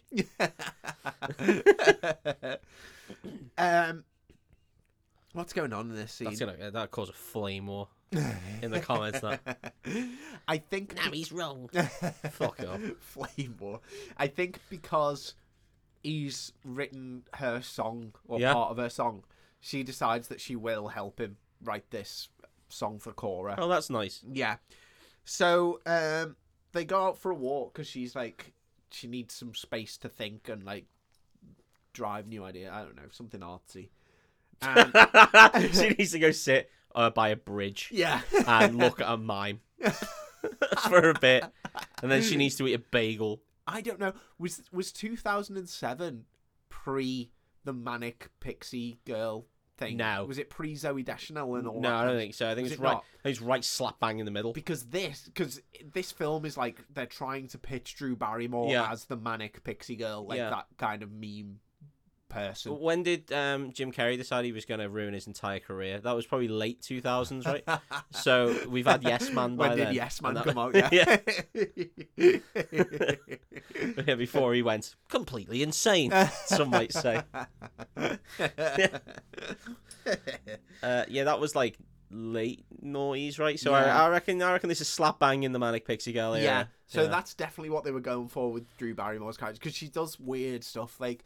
They get to his apartment and she starts moving the furniture around because she's like, oh, I'll write better in this. Yeah. And then she wants to go out for walks rather than sit down with a pad and all this kind of shit. Does she do a spin in the rain at any point? No, sadly not. That is a shame. It is a shame, yeah. Hair back, smiling, happy, spin in the rain. That's all you want to see in it. All you want to see. All their troubles have gone away. All you want. She's clean. Look at her now. So she asks Alex, why did Pop split up? And he basically explains that... band name was shit. Yeah, yeah, pretty much. He says that Colin, got too big for his boots, knew that he could kind of do it by himself, went off, did a solo album, that took off. The drummer wanted to be a singer. I made a really high-concept music video. It all went to shit. Well, he says to her, she says to him, did you not have a go at, a solo career? And he takes her to this music shop and he shows her his solo album. Yeah. And he says, this solo album's been on this rack for the last 6 years. And he's like, I know, because I put a mark on the thing, so I know it's the same one. What a fucking loser. Exactly. That's devastating. He is a sad man. If only now he could get his 0.0001 pence off From Spotify. Spotify, he'd be made. Yeah. So they have a big songwriting session, and they wake up the next day, and they go for breakfast together. Oh, lovely. And on the way... Hang on, are they shagged at this point? No. No, they just slept together. Yeah. But in the platonic sense. In the platonic sense, yeah. Yeah. They're walking down the street, and they walk past a bookstore where they see a bloke on a cover of a book. Well, yeah. And probably a couple, right? Sophie immediately freaks out. Oh my god, and starts like trying to hide in the... You've called it, mate. It's her ex. Fuck's sake. Who is it? We learn that Sophie took a writing course when she was younger. She went to uni. Yeah. And she started a relationship with her tutor. No. Well, no wonder she's going for Hugh Grant then. And we learn that the teacher then wrote a novel about her. Oh dear! Was it Lolita? Basically, yeah. No way. It's called like Sally Michaels or something. Okay, that's really on the nose. Yeah, and it's about a girl who seduces her writing teacher. Yeah. In an attempt to like blackmail him and ruin his life and blah blah blah. That sounds gross. Yeah. And then Alex is trying to convince her that she should prove that she's over him by like helping him write this hit song, and that'll be a massive like fuck you to this guy. And she's like, oh, you won't care if I've written a song. And then he tries to convince her that like songwriters are poets. And hey, we've got a whole segment about this. We've got episodes and episodes about this. Yeah. About how they aren't and poets are failures. Couldn't write a book or a song. Couldn't write a book, couldn't write a song. So they wrote a fucking poem. That's what they did. Simple as that. So we get loads of back and forth about them writing this fucking Way Back Into Love. And then it gets to a bit where Alex records all the music for the song in his lovely little home studio. Yeah. And you see him playing the piano and the bass and the guitar and all this stuff. Do you reckon when they made this film in 2007 or whatever, they obviously thought that it'd be a nice song called Way Back Into Love or Love Autopsy and stuff. Yeah. They didn't think that there'd be a hit #1 song called Wet Ass Pussy. Do you think? I mean, who could have predicted it, to be fair, mate? I don't know the way the world went. I reckon I could have predicted that. I think this would have been a very different film if they were both trying to pussy together. Hey, get me in. Yeah, Chorus asked for a song called Wet Ass Pussy. Yeah. How's it gonna go? It's just gonna repeat that a lot. A lot. The word fingering is gonna get used. It's 100% gonna get used. There is not a chance in hell that that's not in that song. There's not a chance in hell. I could write this song 1,000 times over, and 1,000 times it would say the word fingering. Infinite monkeys, infinite typewriters, but they're all writing the word fingering in this song in particular. It's a very weird coincidence. Oh my god. And then so the whole thing of him recording in this home studio is he needs to get the song to Cora so she can listen to it before she flies off to wherever she's flying off to. Somewhere. Yeah, they always do, on don't Friday. They? Yeah, exactly. So he gets to the point where all the music's recorded. Oh shit! Yeah, this has only been like a day. I know, it's insane. There's a lot of action in a day. A lot has happened. How often do his plants need water? For fuck's sake, what's he got? And I tell you what, cactuses don't need watering for like fucking months. They don't need watering for a long time. So if he's just got cactuses, famously, cactuses can go without water. Very famously, they really live in the desert. She is stealing a living. Because Way Back Into Love has been written as a duet. Oh no! He decides he needs Sophie to help him sing the lady parts. Lady parts. But Jesus. It's like I'm looking to the camera to say that. Oh, fucking hell. But then she sings really quietly, and then he has a go at her, and then she sings normally. Mumble rap? See, she's ahead of the curve. Ahead of the curve. If only this was 10 years later, she could mumble rap would have been born. She could be featured on a Post Malone song. Could have been her and Machine Gun Kelly. This is the bit where it's clearly neither of them singing, as they sing Way Back Into Love together. I can imagine, it's bad, mate. It's when it switches to like full Donny Osmond or something. Let's get down to business, and you're like, oh, hang on, what? That didn't sound like it. That's the same person.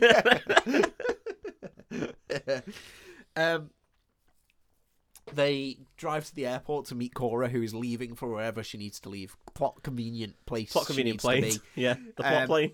And she gets her assistant to bring out a CD player. They put the CD in, and she starts listening to it at the airport. 2007, right? Exactly, yeah. In 2007, they're bringing out a CD player. Yeah. Fuck off. I know. Right. Mini disc player. Let me get this on my Sony Walkman. Bring one of those little USB MP3 players. Fucking ridiculous. I've got a Zune here we can use it on. Actually, that would have been time appropriate. Time appropriate, yeah. Cora listens to it. She does a little bit where she like doesn't really react, and then she hugs them both, and she's like, "Oh, I really love that song. That's the one I want to do. Come meet me at such and such a place, and we'll get it recorded, and we'll do it at my next concert, I guess." That's how it works. That's how it works. How it works. Concerts aren't very set listed or anything. They just go, we'll just do it at the next one. Yeah, you don't really need to know what songs. We're just going to bash this song out at a concert, and everyone's going to go, what the fuck was that? Who is that cover? We'll just improv it. It'll be like jazz. We'll just do it on the night. I reckon it'll be fine. It's giving me bap. Good job you put a lot of scatting in the song. It really helps. We can just go with it, right? It was a genius idea to just do one chord at the start of the 3-minute song. And nothing else. No other music. So what happens next? Oh, yeah. So they go out for dinner to celebrate. And Lovely. It's Alex and Sophie. Everybody loves Raymond's brother. And everybody loves Raymond's brother's partner. Okay. Everybody loves Raymond's brother's partner. Do we know what they have to eat? I see this every time. I think some of them have gone for a linguine.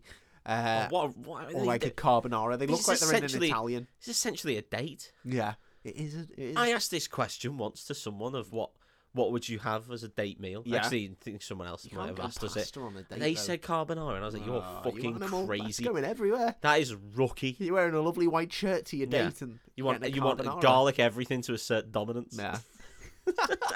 To show you're the alpha. That's the thing. I think, you only get anything with garlic in if you know the date's going badly, don't you? Yeah. Yeah. And then you eat what you want. Yeah. Then you get another pizza. We'll go to this lovely Turkish place I know. Actually, fuck it. I'll get a double burger. And extra chips as well. Because we're going Dutch. Yeah. Fuck you. Get me a double rum and coke and all. She'll have a water. Yeah, she'll have a water salad. No croutons. Real cool guys. We're not really like that. She won't get dressing either. What would your go-to date meal be? What's your meal? It would be a very thin stone baked pizza type thing. Yes. Something you can maybe share if needs be. Yeah. But just something easy. There's the tomatoiness in there. It's a nice food. Yeah. You can eat it real easy. Yeah. You're not gonna get any spillage. Rocket. And it's fine. Bit of rocket. I'd rock it later on. Hello. Really disappointingly. Like the Challenger. 6 men died. Yeah, go down in flames. Yeah, that's not cool, is it? Fuck, it was ages ago, no one cares. It happens every time you make love. 6 men die. It's a sacrifice I've just got 6 really massive sperm that come out. like tadpoles. Fall onto the floor. Oh my god. This is horrendous. Let's stop this. Crawling out like the ring girl. Jesus Christ. Oh, it's Lovecraftian. You can tell that we haven't recorded in a while. Yeah, we're a little bit giddy. Oh, fucking hell, I'm so lost. Oh, yeah. So then, who should walk in but her old writing teacher? Flame? What a coincidence. In the whole of New York. Of all the pasta joints in all the world, they had to walk into theirs. Yeah. What a shock. Sophie immediately runs off to the bathroom. But he was a cunt, so I don't understand why. Well, she still can't face him. She can't even though he was a complete prick. Yeah. Alright, fair enough. And then Alex walks in and he's like, what do you mean you can't face him? He was a cunt, he's a complete prick. And she's like, I know this, but... Hey, I've seen the film. And then she says, I've practiced what I wanted to say to him so many times. Does he go into the girls' bathroom? Yeah. Yeah. Alex, mate, come on. It doesn't it's matter. Hugh Grant in it. He's creepy. Yeah, he would do this kind of thing. Yeah, he is. And then she's like, oh, I've practiced what I want to say to him so many times. And then she delivers this speech to Alex of what she wanted to say about how this character's ruined her life and blah, blah, blah. And Alex is like, you need to say that to him right now. And she's like, I can't, I'm still in my clothes from all day. I look grabby and blah, blah, blah. What's that got to do fuck all? Well, You're on a date with him?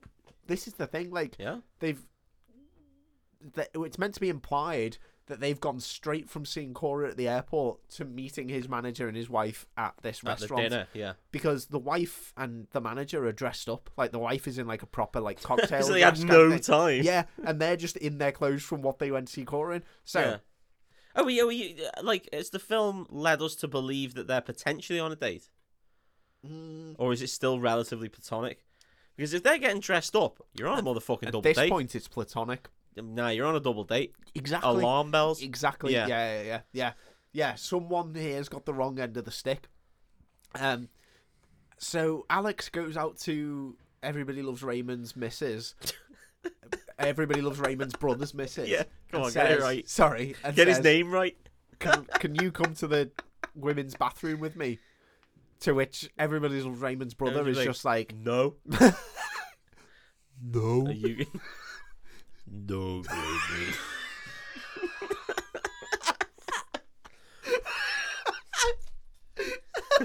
Hang on. That really hurt my throat. Are you gonna have a threesome with my wife, Alex? No. If I say no, can she come to the bathroom with me? Yes.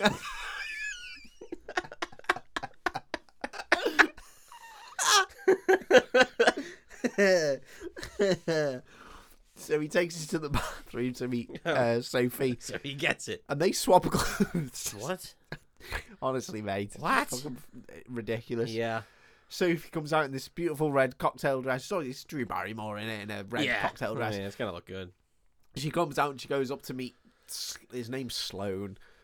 Sloane. Yeah. No, if you're going to come up with a skeevy name, that's a good skeevy name to come up with.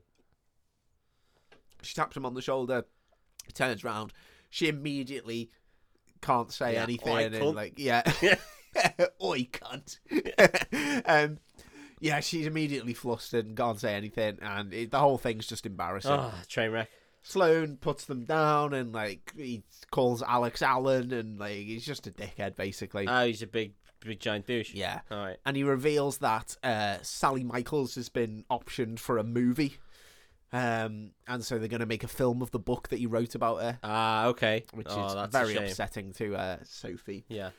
So then Alex goes over to Sloane, leaves with his party, and they go and sit down at a table. Alex goes over because no one would know it's you. Apart from your closest friends. Yeah. So it's a real jabber, that one, isn't it? That's it, yeah. Yeah, it would just be a stinker, yeah. Yeah, because you get nothing for it. You get no money for it. But you do get the shame of knowing that he's written that about you. You can just kill him before he comes out. Do what they tried to do to the Godfather, get shut down by the mob. That'd be a good idea. Yeah. Go on to that. The character of Johnny... What's his name? Johnny Tightlips. Yeah, is... I don't know. I just made that. I think that's from The Simpsons. It's the guy, the rocker guy, or the singer guy. Yeah. He was meant to be like a Frank Sinatra. It's Sinatra, and Sinatra didn't like that, and he was like, "Oh, this how dare you insinuate I have ties to the mob? How dare you insinuate I have ties to the mob?" So he got his mob mates to try and shut the film down. So you silly cunt.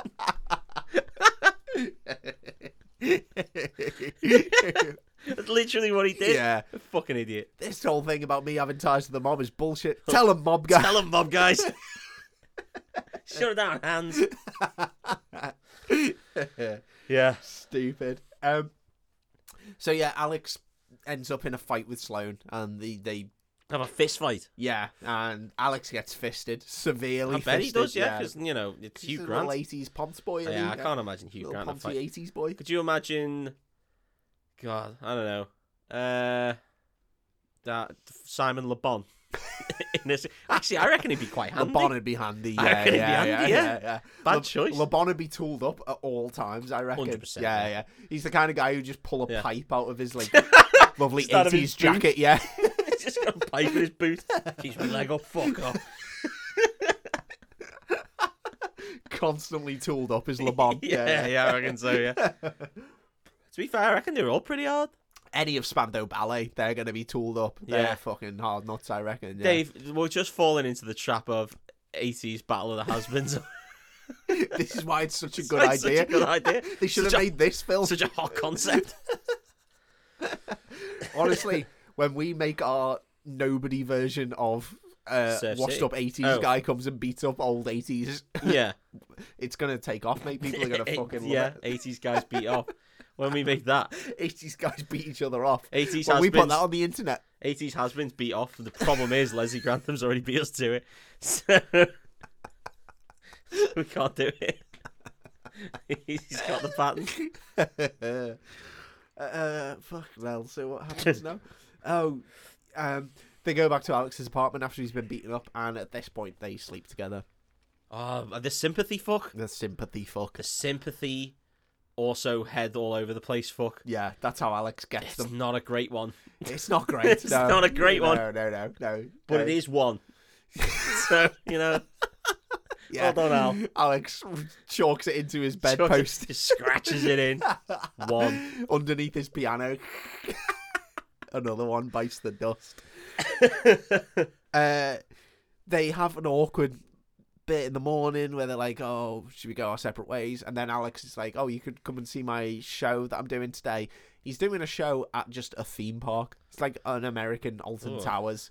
What? Yeah. Is that a thing? And he's just set up on like a little like pallet stage in the middle of this theme park where there's like rides and shit going, and kids are like waiting for rides and stuff. There was once a couple of Christian rock bands at Alton Towers. What's there? 3 Doors Down and all that. No, 3 Doors Down. They were not like actually good Christian rock until the band with no name and that ilk of Christian band, the UK scene. Right. Okay. Yeah, that I knew obviously. Yeah, I was going to say I know none of this. No, of course you don't. Dave. You didn't even know there was a scene. Yeah, well there was. Yeah, of course you don't. We touched on this in our last episode. Actually, I'm not going to do it again, even though it's going to make us millions. Yeah. He wrote a fucking good song. Yeah, we'll write more.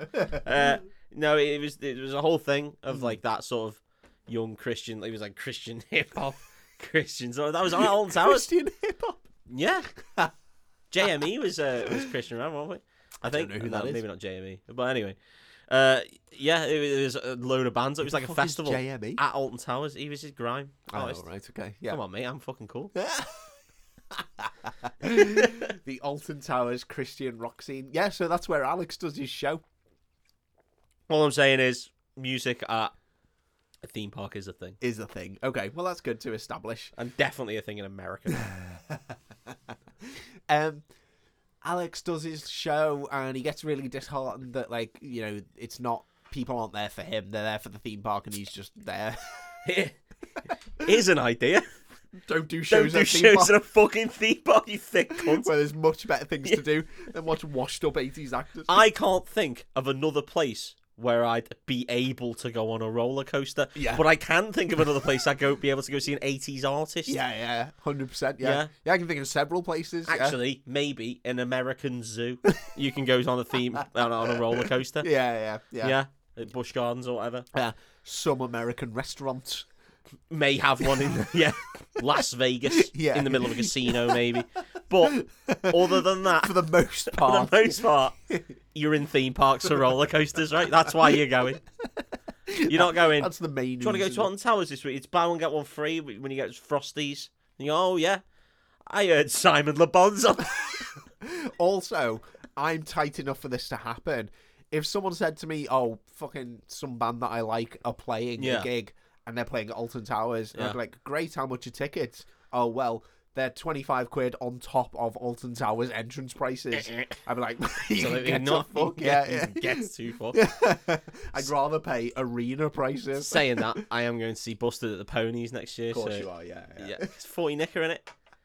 When we wanted to go see Busted in the M&S Arena, floor seats were like 80 quid.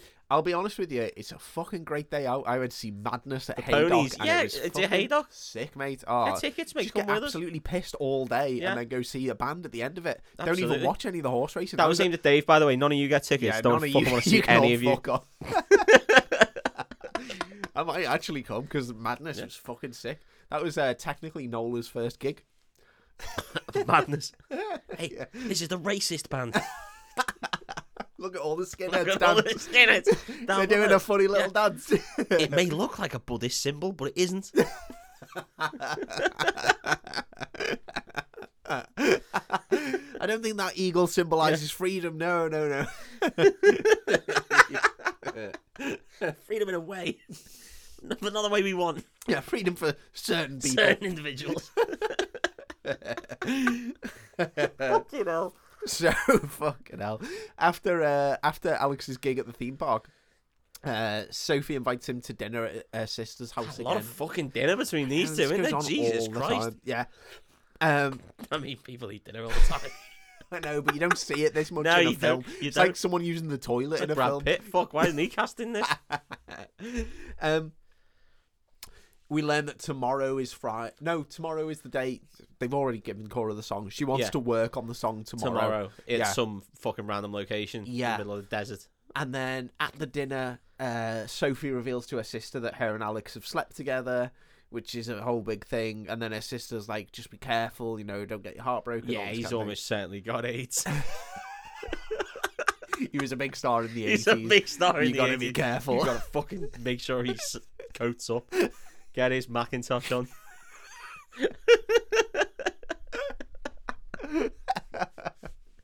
Fucking hell. Wrap it before you tap it, Sophie. That's all we're saying. Oh my god. We get a little bit of a montage of Alex and Sophie doing their own things. Alex is reading Sloane's book. He's reading... this is just going to make him fall out. Yeah. And Sophie... Why is he doing it? Sophie is listening to Alex's solo album. Well, that's nice. That is nice. He didn't say don't listen to that. He didn't say this has caused me literal trauma for years. Yeah. This is going to ruin my life. He's not said that. In fact, he goes and chalks it up like a fucking weirdo. When I see this person, it reduces me to a blubbering mess. Makes me swap clothes with other random women.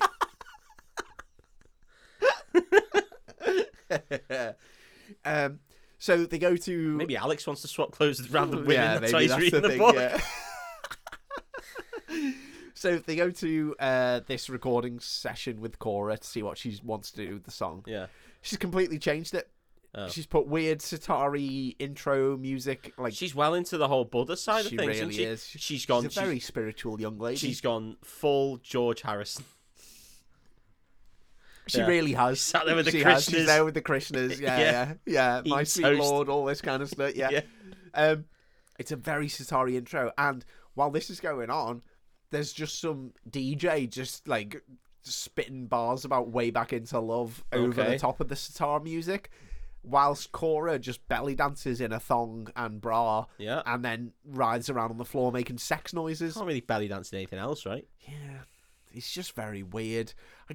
I kind of get what the film's trying to say, because they're like... Pop music's dog shit is what they're trying to say. Yeah. 80s music was cool. 80s music was good. Modern pop music is shit. Pop music is dog shit. And that's a sentiment I can agree with. And I suppose, but around this time, as much as you don't like it, you had the rise of Taylor Swift, you had Katy Perry, who was putting out actually a few bangers. Yeah. Lady Gaga breaking onto the scene and making, decent music. So really, they can fuck off. I just, you know what I mean? I think we've said this before on the podcast, but pop music is pop for a reason. Yeah, like, absolutely. It's there to do a job, and it does that job. Like, it's fine. It's granted, catchy. I think music in the charts now is real shit. Yeah, but like when it was poppy and it had a bit of bullshit, it had a bit of I even think we've said this before, but Bowie was like pop, Prince was pop. You know, it's like you get great pop music. Like, pop is nothing to sniff at. It can be great.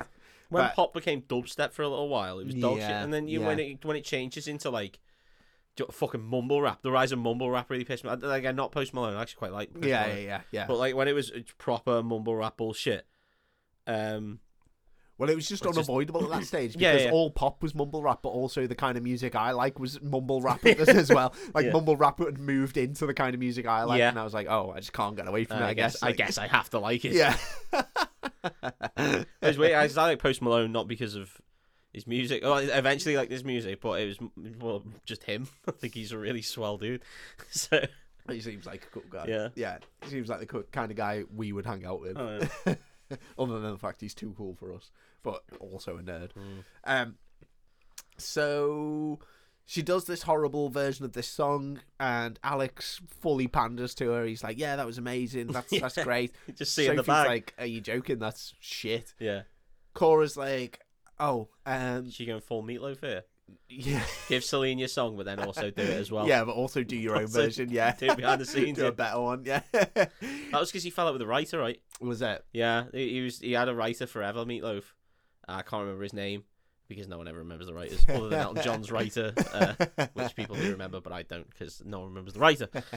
And Meatloaf fell out with him, so he gave the song to Celine, and then Meatloaf just went, "Get fucked." I'm doing it as well. I'm doing it as a duet as we wrote it, and it's better. Love it. Yeah. Yeah. It's all coming back to me for everyone who's interested. Yeah. Great song. Yeah, it is a real good song. The Meatloaf version is better. Yeah, 100%. Yeah. So, she said after she's done a horrible version, she says that she wants another verse from them. She doesn't feel like the song's finished, and she wants another verse to it. Based on what he's seen in this belly dancing, sexy noises, blah blah blah. Yeah. There's one word that comes to mind. I've got a real good concept for this. I've got a great concept for the verse. We could even do a verse of one word if you want. Word simply, just over and over again, more like a bridge. Would you like a bridge? I can write you a bridge right now. Right now, very easy. 3 syllables, 1 word.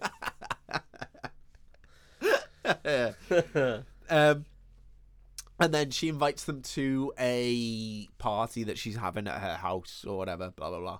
So afterwards, Sophie's like giving it to Alex. She's like, "I can't believe you fucking said that was a good version. You know it's shit, blah, blah, blah. You're just pandering to her. I'm going to tell her what I think of it at the party." And then Alex is like, "Well, yeah." Alex is like, "Well, if that's what you're going to do, then you're not fucking coming to the party." Yeah. And she's like, "Well, I was invited. I'm going to do roughly 1 gram of coke." At the party. Sorry, I thought we were all just declaring things we were going to do at the party. You're going to talk shit to the girl who's going to get me paid. I'm going to do all her coke. Yeah.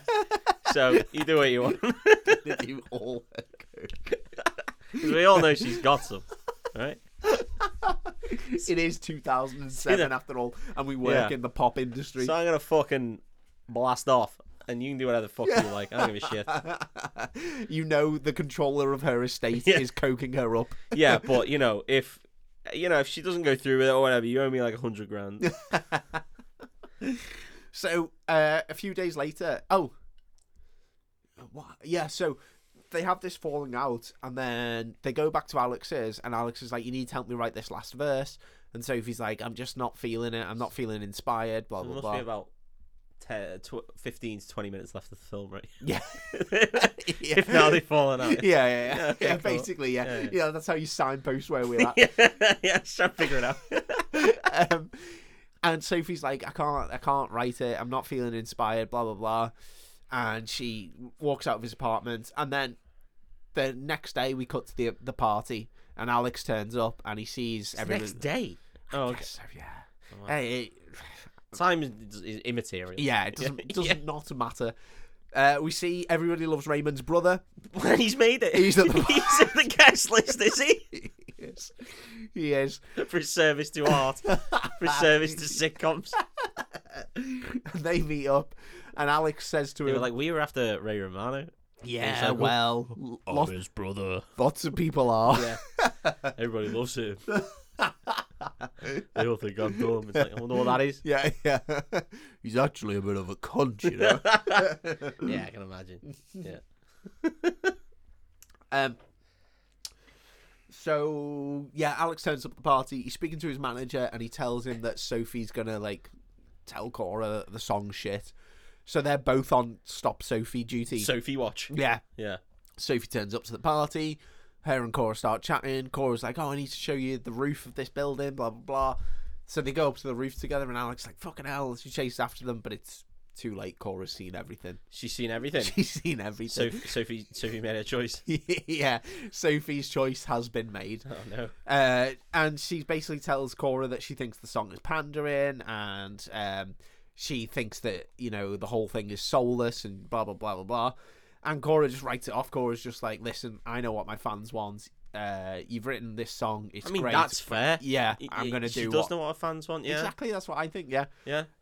If they want to listen to utter dog shit, fair play. Yeah. It's an episode of South Park. Yeah. When they're all listening to music and then all their dads listen to it and it's just loads of farts. And that's all they can what the kids hear. Are into. That's all they can hear. Sometimes you just have to accept that you're not into what your kids are going to be into, and that's fine. Yeah. No one wants to listen to the animals. No one gives a fuck. Yeah, no one cares. Let them die. Not all animals. Yeah. The band. You enjoy your old person music, and when you go, that music will go with you. Granted, I did enjoy Dad's Air Guitar album Volume 1 and 2 or whatever. It introduced me to some bangers. Yeah. However... Wishing Well by Saxon. When I'm listening to please. Jessica by the Allman Brothers Band, not because of fucking Top Gear. It was entertainment. Yeah. But nevertheless. Yeah. Listen, dads, we've got our own Jessica now. Yeah. Elliot Minor did us. Elliot Minor. Fucking hell. No one's going to do it. Our generation's Jessica. Elliot Minor. Fuck me. And that will last as long as the Allman Brothers version, I imagine. You knew their career was absolutely nothing when he appeared on an episode of regular Pleb Pointless. And they were like, "You were in a band, right?" And he was like, "Yeah, it's a band called Elliot Minor." And then they played a bit of... They were quite big on MTV. Oh, we were quite big on MySpace, actually. And then they played a bit of... I think it might have been Jessica, actually. I'm stuck in parallel worlds. I think it was Parallel Worlds, yeah. They played a bit of Parallel Worlds. And it was we're going to get DMCA'd for that. Spotify going to take me down. I don't think so, mate. Yeah. Even Elliot Minor wouldn't get DMCA'd for their own songs nowadays. No, how sad must that have been? Yeah. Fuck. We toured with McFly. Yeah, cool. You don't anymore, though, do you? Oh, celebrity Spotify. Celebrity Pointless. Yeah. No. No one said celebrity. No, Pointless with your mum, mate. That's what he did. He went on with his mum. Oh, nice. So funny. So mean. Oh my god. So yeah, they were all right. Oh, I mean, they were a proper Tory band, but they were fine, weren't they? So, so Sophie tells Alex that the reason that she doesn't want him to let Cora do this to the song is she listened to his album and she thinks that he was trying so hard to write a hit that he just wrote soulless music. He just wrote what he thought would be popular, and that's why he doesn't like the album. And she was like, and if you let Cora do this with this song, then it's exactly the same. And she's like, you know this song is good and could be good. Yeah. And that's why you're like a shit house. You've written Led Zepp 4? I don't know whether that was the bad one. Did they go bad when they changed from the numbers? I can't even remember when Led Zepp went really fucking weird. I've never been like hugely into Led Zepp. When he went American. Yeah, Led Zepp have got like we're looking at you, Arctic Monkey. No, fuck that. You've always been shit. Every band goes bad when they go American. You've always been shit. I just I like a select few Led Zeppelin songs, but Yeah. I don't think I've ever listened to a full album of Led Zeppelin songs. Muse are our generation's Led Zeppelin. And we'll die on that hill. Yeah. Few good songs. Get fucked, Radio. Oh, fuck Radiohead. They go back to Alex's apartment to try and write this last verse. Yeah. And they're sat there, but Sophie's just fucking Mizzo, and she writes, "Sorry, I can't do this" on the paper, and then passes it to Alex. No. And Alex starts playing it to the melody, and he's like, I don't think that fits.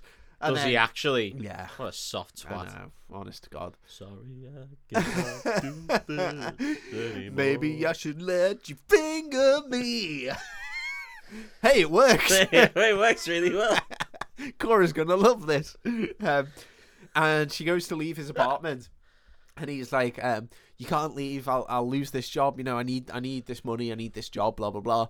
And she's like, "I'm sorry. I can't write it." And she's like, "Maybe I'll have another go." And he's like, "There's no time." And blah blah blah. But she leaves. Yeah. As she's leaving, he goes, "Well, do you know what? I read the Sally Michaels book." Oh, dickhead. Yeah, and he's like, "And I wanted to read it because I wanted to say you're nothing like her and he got you wrong, but actually, he fucking nailed it, and you are a horrible person, and you do withhold... just because you won't help her write a verse." Yeah, he really lays into it, and basically, like, it's one of those things where he knows the thing that will hurt her most and just really fucking goes for it. He's just like, "Well, get fucked because you are this person, and you'll never be anything other than this person." It's fucking pronounced quinoa. You silly fairy bitch. And then he fucking smacks her with a cactus out of his apartment. Get to fuck. So the next day, Alex turns up to the recording studio with Cora. Yeah. He's not even finished the song. Exactly. He's got part of the song. He's like, "Oh, right, I tried. I've got some of it." He's like, "I got a little bit drunk at the end of last night." He's like, "Oh, well, I tried this. There's a lot of fingering. Here we go." It goes like ding, ding, ding. He's like playing it. Get the sitar in, whatever you want. Lick me like you're trying to get to the bubble gum in a screwball. I'm sat here fingering this keyboard like I wish you would finger me, because fingering is the way back into love. Cora's like, "Yes, I like it. That is the song." Done. Get it on the album. Service. Pop your fingers up to my cervix. Because fingering is the way back into love.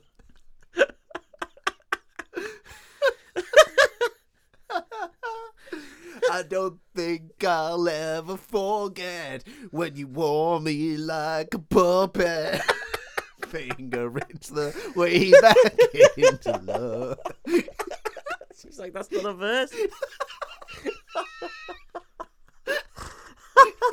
You've just written 3 choruses. 3 end chorus lines as well. Like, not even the Got a mad fucking song structure. It's like a Biffy Clyro I don't think the Western world is going to go for that. No, well, luckily we got the sitar. Sell it in the East, they'll make millions. Well, luckily for Alex, it turns out Sophie faxed over some lyrics that morning. And Cora loves them because they're all about fingering. And they start recording, and he sees the lyrics, and it's clearly about like the relationship between him and her. I can't remember what Alex she writes. Alex is a soppy hair cunt. Fuck him and his cactus. Fuck him with his cactus. The fucking stupid old wrinkly twat. Cora's just like, it's so universal. Everyone can reference to this. I hope he dies in a fire or some other painful way. I hope that Raymond's brother sticks his piano up his fucking arse.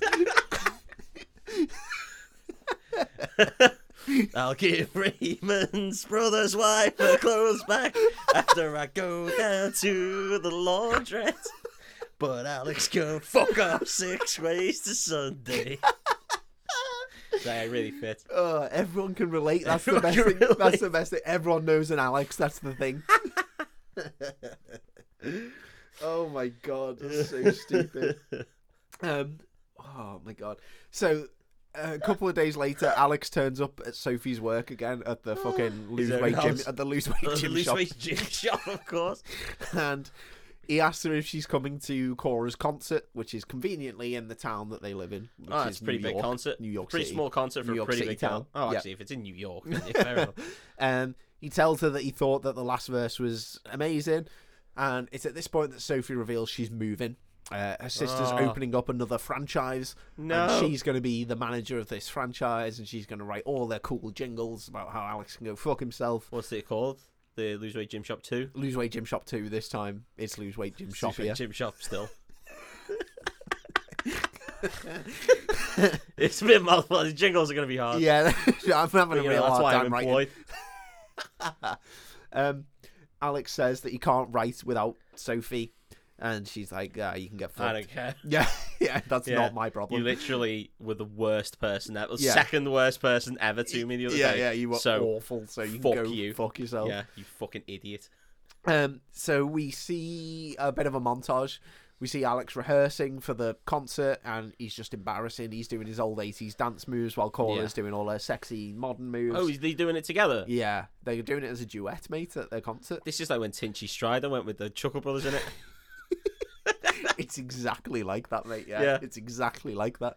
Well, this is what I thought. Like, the whole premise of this thing is she's going to do a duet. None of her fans are going to know who this cunt is. No, just some weird old twat. Their dad's got on stage and started singing it. Yeah.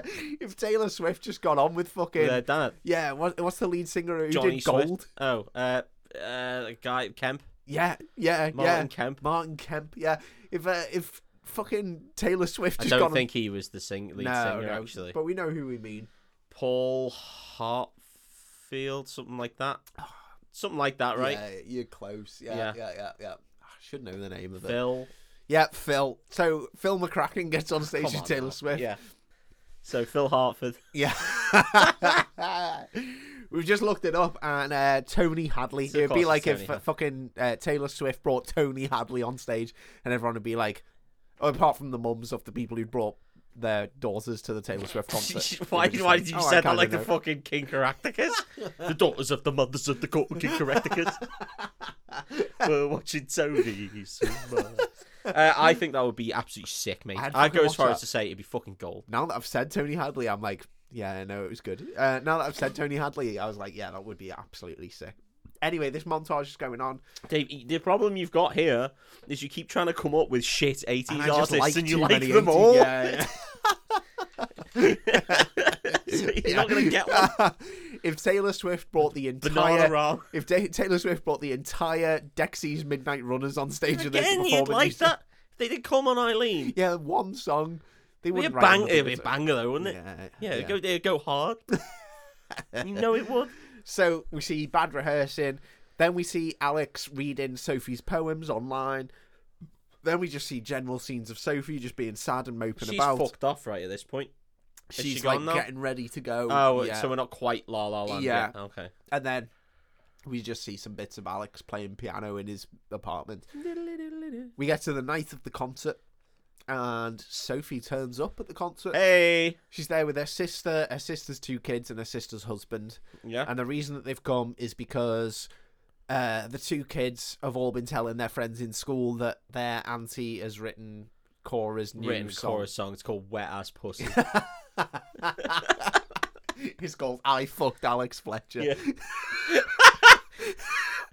And it's aimed at all the 12-year-old girls. All the 12-year-old girls who are fans of Cora. Yeah. It's a fucking... Right, this is where the budget for this film went. Yeah. This is the reason they got Hugh Grant and Drew Barrymore and then got Sally from Third Rock from the Sun. And because it's all gone on hiring this arena for this one scene. Now, don't they usually do this at the end of other gigs? Like, Get 'Em to the Greek did that.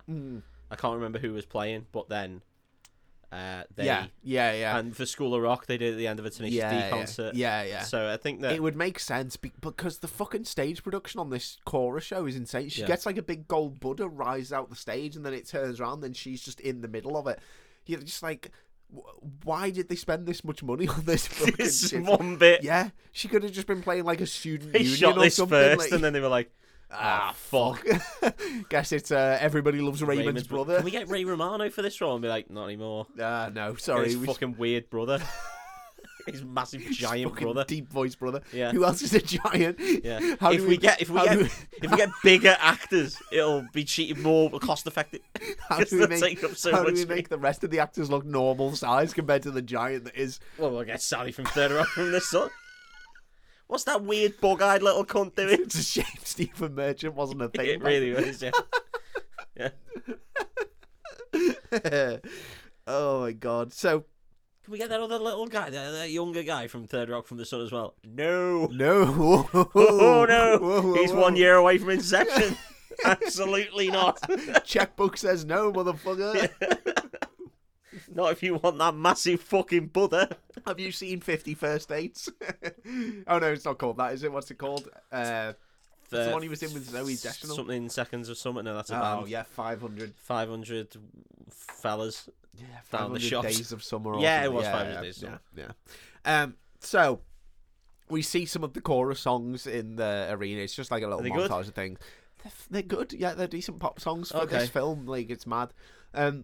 We get a bit where she's just explicitly dancing in a thong again. Yeah. And the dad's just like beaming. He's just so happy to be at this concert. And Sally's like, can you fucking wind your neck in, fella? Put your eyes back in. Why not? Keep it in your kecks, bud.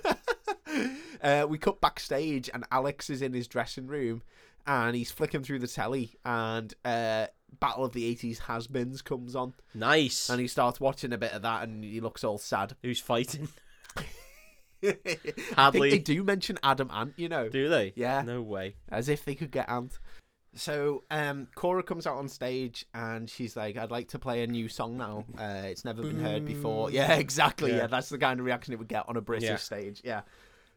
Sophie's sitting there and she's like, oh my God, I don't think I can listen to this.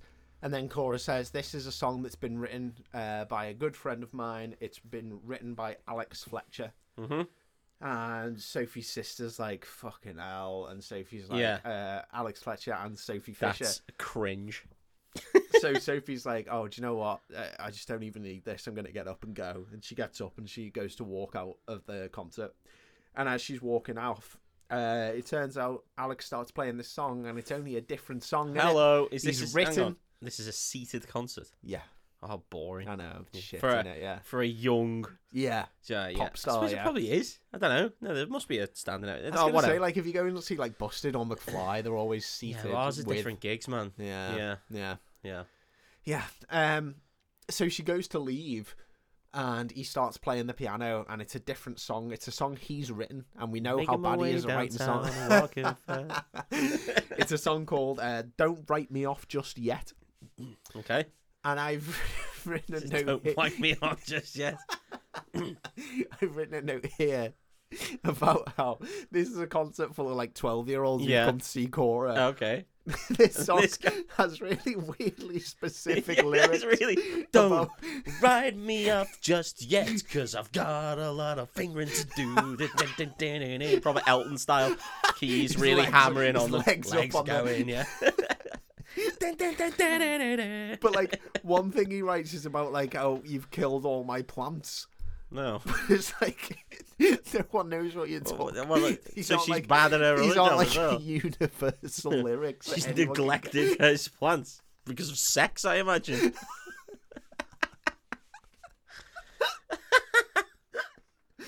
I just couldn't get over how specific he was being in this song. I was like, fucking hell, you've written this for one person and you're performing it in an arena gig. Like,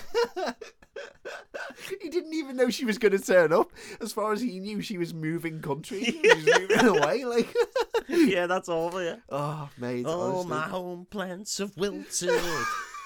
Like my cock after I've busted a nut over you. I really thought the rhyme was going to be jilted. No, there's no rhyme. This is freeform. He's really going for it. It's full jazz. A full jazz wank odyssey. Sophie's like crying at how beautiful this song is. It sounds it. By the lyrics that I've just heard. That you've just made up. No. She runs backstage and she sees Alex. Well, as easy as that. Someone that the DJ that was spitting lyrics over spitting Way Back Into Love lets her in. And she runs up to Alex and she's like, "Oh my God, that song was amazing. You've been able to write a song, which is amazing." Yeah. And he's like, yeah. And then Cora introduces... This bit baffled me as well. She's still going to do Way Back Into Love with Alex. So he gets two songs. No one knows all who the kids like, who the fuck's that mum? Why is her dickhead dad singing songs with her? I heard it was going to be boxing. I thought he was meant to be fighting Adamant tonight. Which, I mean, I wouldn't have even wanted to watch. That's a round one-er if I've ever heard of it either. Fucking sparkoed him. Adamant would have destroyed him. 15 seconds flat. Would have been like George Foreman. Yeah. Who womboed him. It'd have been like if you were 14 or 15 years old and you'd paid for the pay-per-view of Ricky Hatton versus Manny Pacquiao and stayed up till 2 o'clock in the morning to watch it. So the song starts and it's the original version of Way Back Into Love. There's no Satari intro, it's just all piano. Yeah. And Sophie's like, "Oh my God, it's the original." And he's like, "Yeah, I spoke to Cora," and he's like, turns out she's a bit of a romantic at heart. And I was like, listen, I really need to get my nuts again. Yeah. I'm like 46. Honest to God, this might be the last time I blow my conkers. So I'm really going to have to, I said some real mean shit to her. So he goes out and he performs Way Back Into Love. And then we get a little ending of the film montage where we learn that Sophie and Alex went on to form a partnership, and at this point in the future, they'd written 5 top 40 songs together. Is that good? It's not many, is it? And it's top okay. 40, like you'd want like top 10. Yeah, well, I like the way that they went a bit realistic. Yeah. They're like, no, he's not gonna get fucking 8 number ones in a row. No one's gonna believe that. No one's gonna get that. Yeah. We also learned that Sally Michaels was released, and it was the worst film of the year. That's absolutely nice. Bombed it, despite being a best-selling book. Yeah, which seems crazy. Although it's not. It's not unusual that the film comes out and does shit. I guess, but 500 Days of Summer or whatever. You should have got JGL. Yeah, that's the secret. Get JGL. Yeah. What happened to JGL? He was big shit. He was hot shit for a while. Not big shit. He was hot shit for a while. Big shit. I guess he just made enough money and couldn't be asked. Or there's nothing he wants to do. Yeah, seems that way, doesn't it? Yeah. He really wanted that Nightwing film. He really wanted that Batman film, and then they were just like, "Well, I'm gonna give it to a different boy actor." A new boy. A new boy. A hotter boy. And do you know what? A sexy boy. He's a fucking good boy. I'm a big fan of Arpats. Yeah, no lie. The Arpats train reconnaissance. Okay. Renaissance. Reconnaissance. You doing reconnaissance on Arpats? I'm doing hard reconnaissance on Arpats. Yeah. I like to exfiltrate his cock into my bottom. The last thing we learn about in this film is that Colin. Who the fuck's Colin? Oh, that's his fucking former songwriter. Yeah. Killed himself, hanged himself. No, injured himself doing the famous hip pop move, and he had to have a hip replacement. His cock flew off. His cock flew clean off. And hit a young member of the audience, and he got arrested. And he's been in prison ever since. And that is the end of Music and Lyrics. Well, what a film no one's ever heard of. What I imagine it will do numbers on Spotify. Drivel. It's so shit, isn't it? Do you know what? Why did I have this on DVD? I don't know. Where did it come from? Ghosts. I don't know if this was ever released as a film. I've never heard anyone else in the world mention it. No, Did I make this on DVD? Did I film this? Did you get Nero burning Ron and put it onto a CD? Did I make this film? DVR? Have I just... I is don't this think a film you've I've ever made had up? this much money. I wish I had this much money. But it does sound like a film you'd write. It really does. It really does. All the songs about fingering sound exactly like my kind of thing. Very up your street. Literally. It was just fucking faff on it. It was just it's just garbage, innit? Yeah. But we've had fun with it. Oh, mate, so much fun. I think this might be one of our better episodes. I just honestly, like I said at the start, these films just fascinate me. Yeah. Like it's got this. I say it's got the star power. It's got Hugh Grant and Drew Barrymore in 2007. Yeah. Hugh Grant was on the wane, but Barrymore, she's a big draw still. What do you mean he's on the wane? He's just been in a hit D&D classic. And also an Oompa Loompa. I think Grant's issue is he didn't make the transition fast enough. Yeah. He didn't switch from rom-com heartthrob to old grizzled, I'm gonna fight. He didn't Neeson it. Yeah, he didn't Neeson it. Yeah. Yeah. Saying that Neeson didn't Neeson it. Because he pretty much started his Schindler's List. Which is quite a different... Darkman and all these kind of weird... Did he have a rom-com? He's got to have a couple of rom-coms in him. He was in Love... No, was he? Yeah, was he in Love Actually? Everyone was in Love Actually. Everyone was in Love Actually. Neeson's done a rom-com, it's like the Gerard Butler did it the other way, right? He went from like gamer and like all these kind of shit. Yeah. And then he went bullshit, into and then was just like... Then got fucking... Hunter. Fizzled for the rom-coms, so then went back into like Olympus Has Fallen. Is he back in that? I don't know. I literally don't know anything he's done in the last 10 years. No, all these like films with Morgan Freeman. Yeah, just any film with Morgan Freeman, Gerard Butler will be creeping around there. We're going to end this episode, but not before I say, Steph watches this TV series called Sex Education, and it has this That's the Netflix one, right? Yeah.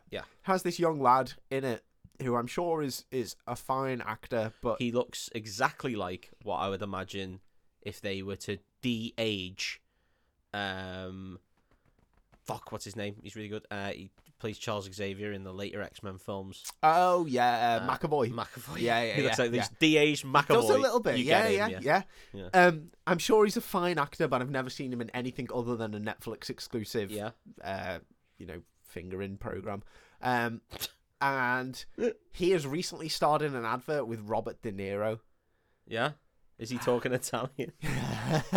Come on. And I was like, imagine being a young actor and getting to star alongside Robert De Niro. It'd be fucking amazing. It'd be great, yeah. At the same time, I wouldn't want to star alongside Robert De Niro. No, because I think it'd be really weird. Yeah. And I wouldn't want to be in an advert for Uber with Robert De Niro. Uber? Like, yeah. What a fucking shit way to... At some point, ladies and gentlemen, I want to deep dive various things. I'm addicted to adverts, and I think adverts completely baffle me. And nothing has baffled me more recently in the last 10 years than they Just Eat adverts. And I do kind of want to deep dive into Snoop Dogg and Katy Perry, and now Christina Aguilera and another woman, who I don't know because I'm not young enough to know. But I bet if you look into this other woman's back catalogue, it's all wet ass pussy style. She's a woman, she's right? recent. She wrote wet ass pussy. Is it her? I don't know. Write in, let us know. Let us know. Guys, I really hope you enjoyed Music and Lyrics. If you were the person who sent it to me and put it in my DVD collection, please let me know. Please write in. I don't know where it came from. It's one of his exes, though. I watched it a million times. It's a shit film, but it's kind of... Also, if you're a ghost, don't write in. I don't want to know. It's quite spooky. We really hope you've enjoyed this episode of The Breakfast Club. It's in that weird time between Spooky Month and Jingle Month. Yeah, so we just do a random fucking weird film. This one, another film next time, and then we're straight into Jingle Jungles. If you like what we do and you want to listen to more of us, you can follow us on social media at breakfast_club. We also have a website, breakfastclub.com, something like that. You'll find us. Google it. Google will say, "Did you mean Breakfast Club?" And you'll go, just no. say, no, I didn't. No, I didn't. Didn't mean that, no. Unless you're like, oh, actually... Oh, I haven't seen that in a while. Breakfast Club's a good film. Yeah. We've done an episode on it. Go listen to that. Go listen to that. Hey. We'll see you soon. In 2 weeks. Yeah. Bye. Bye.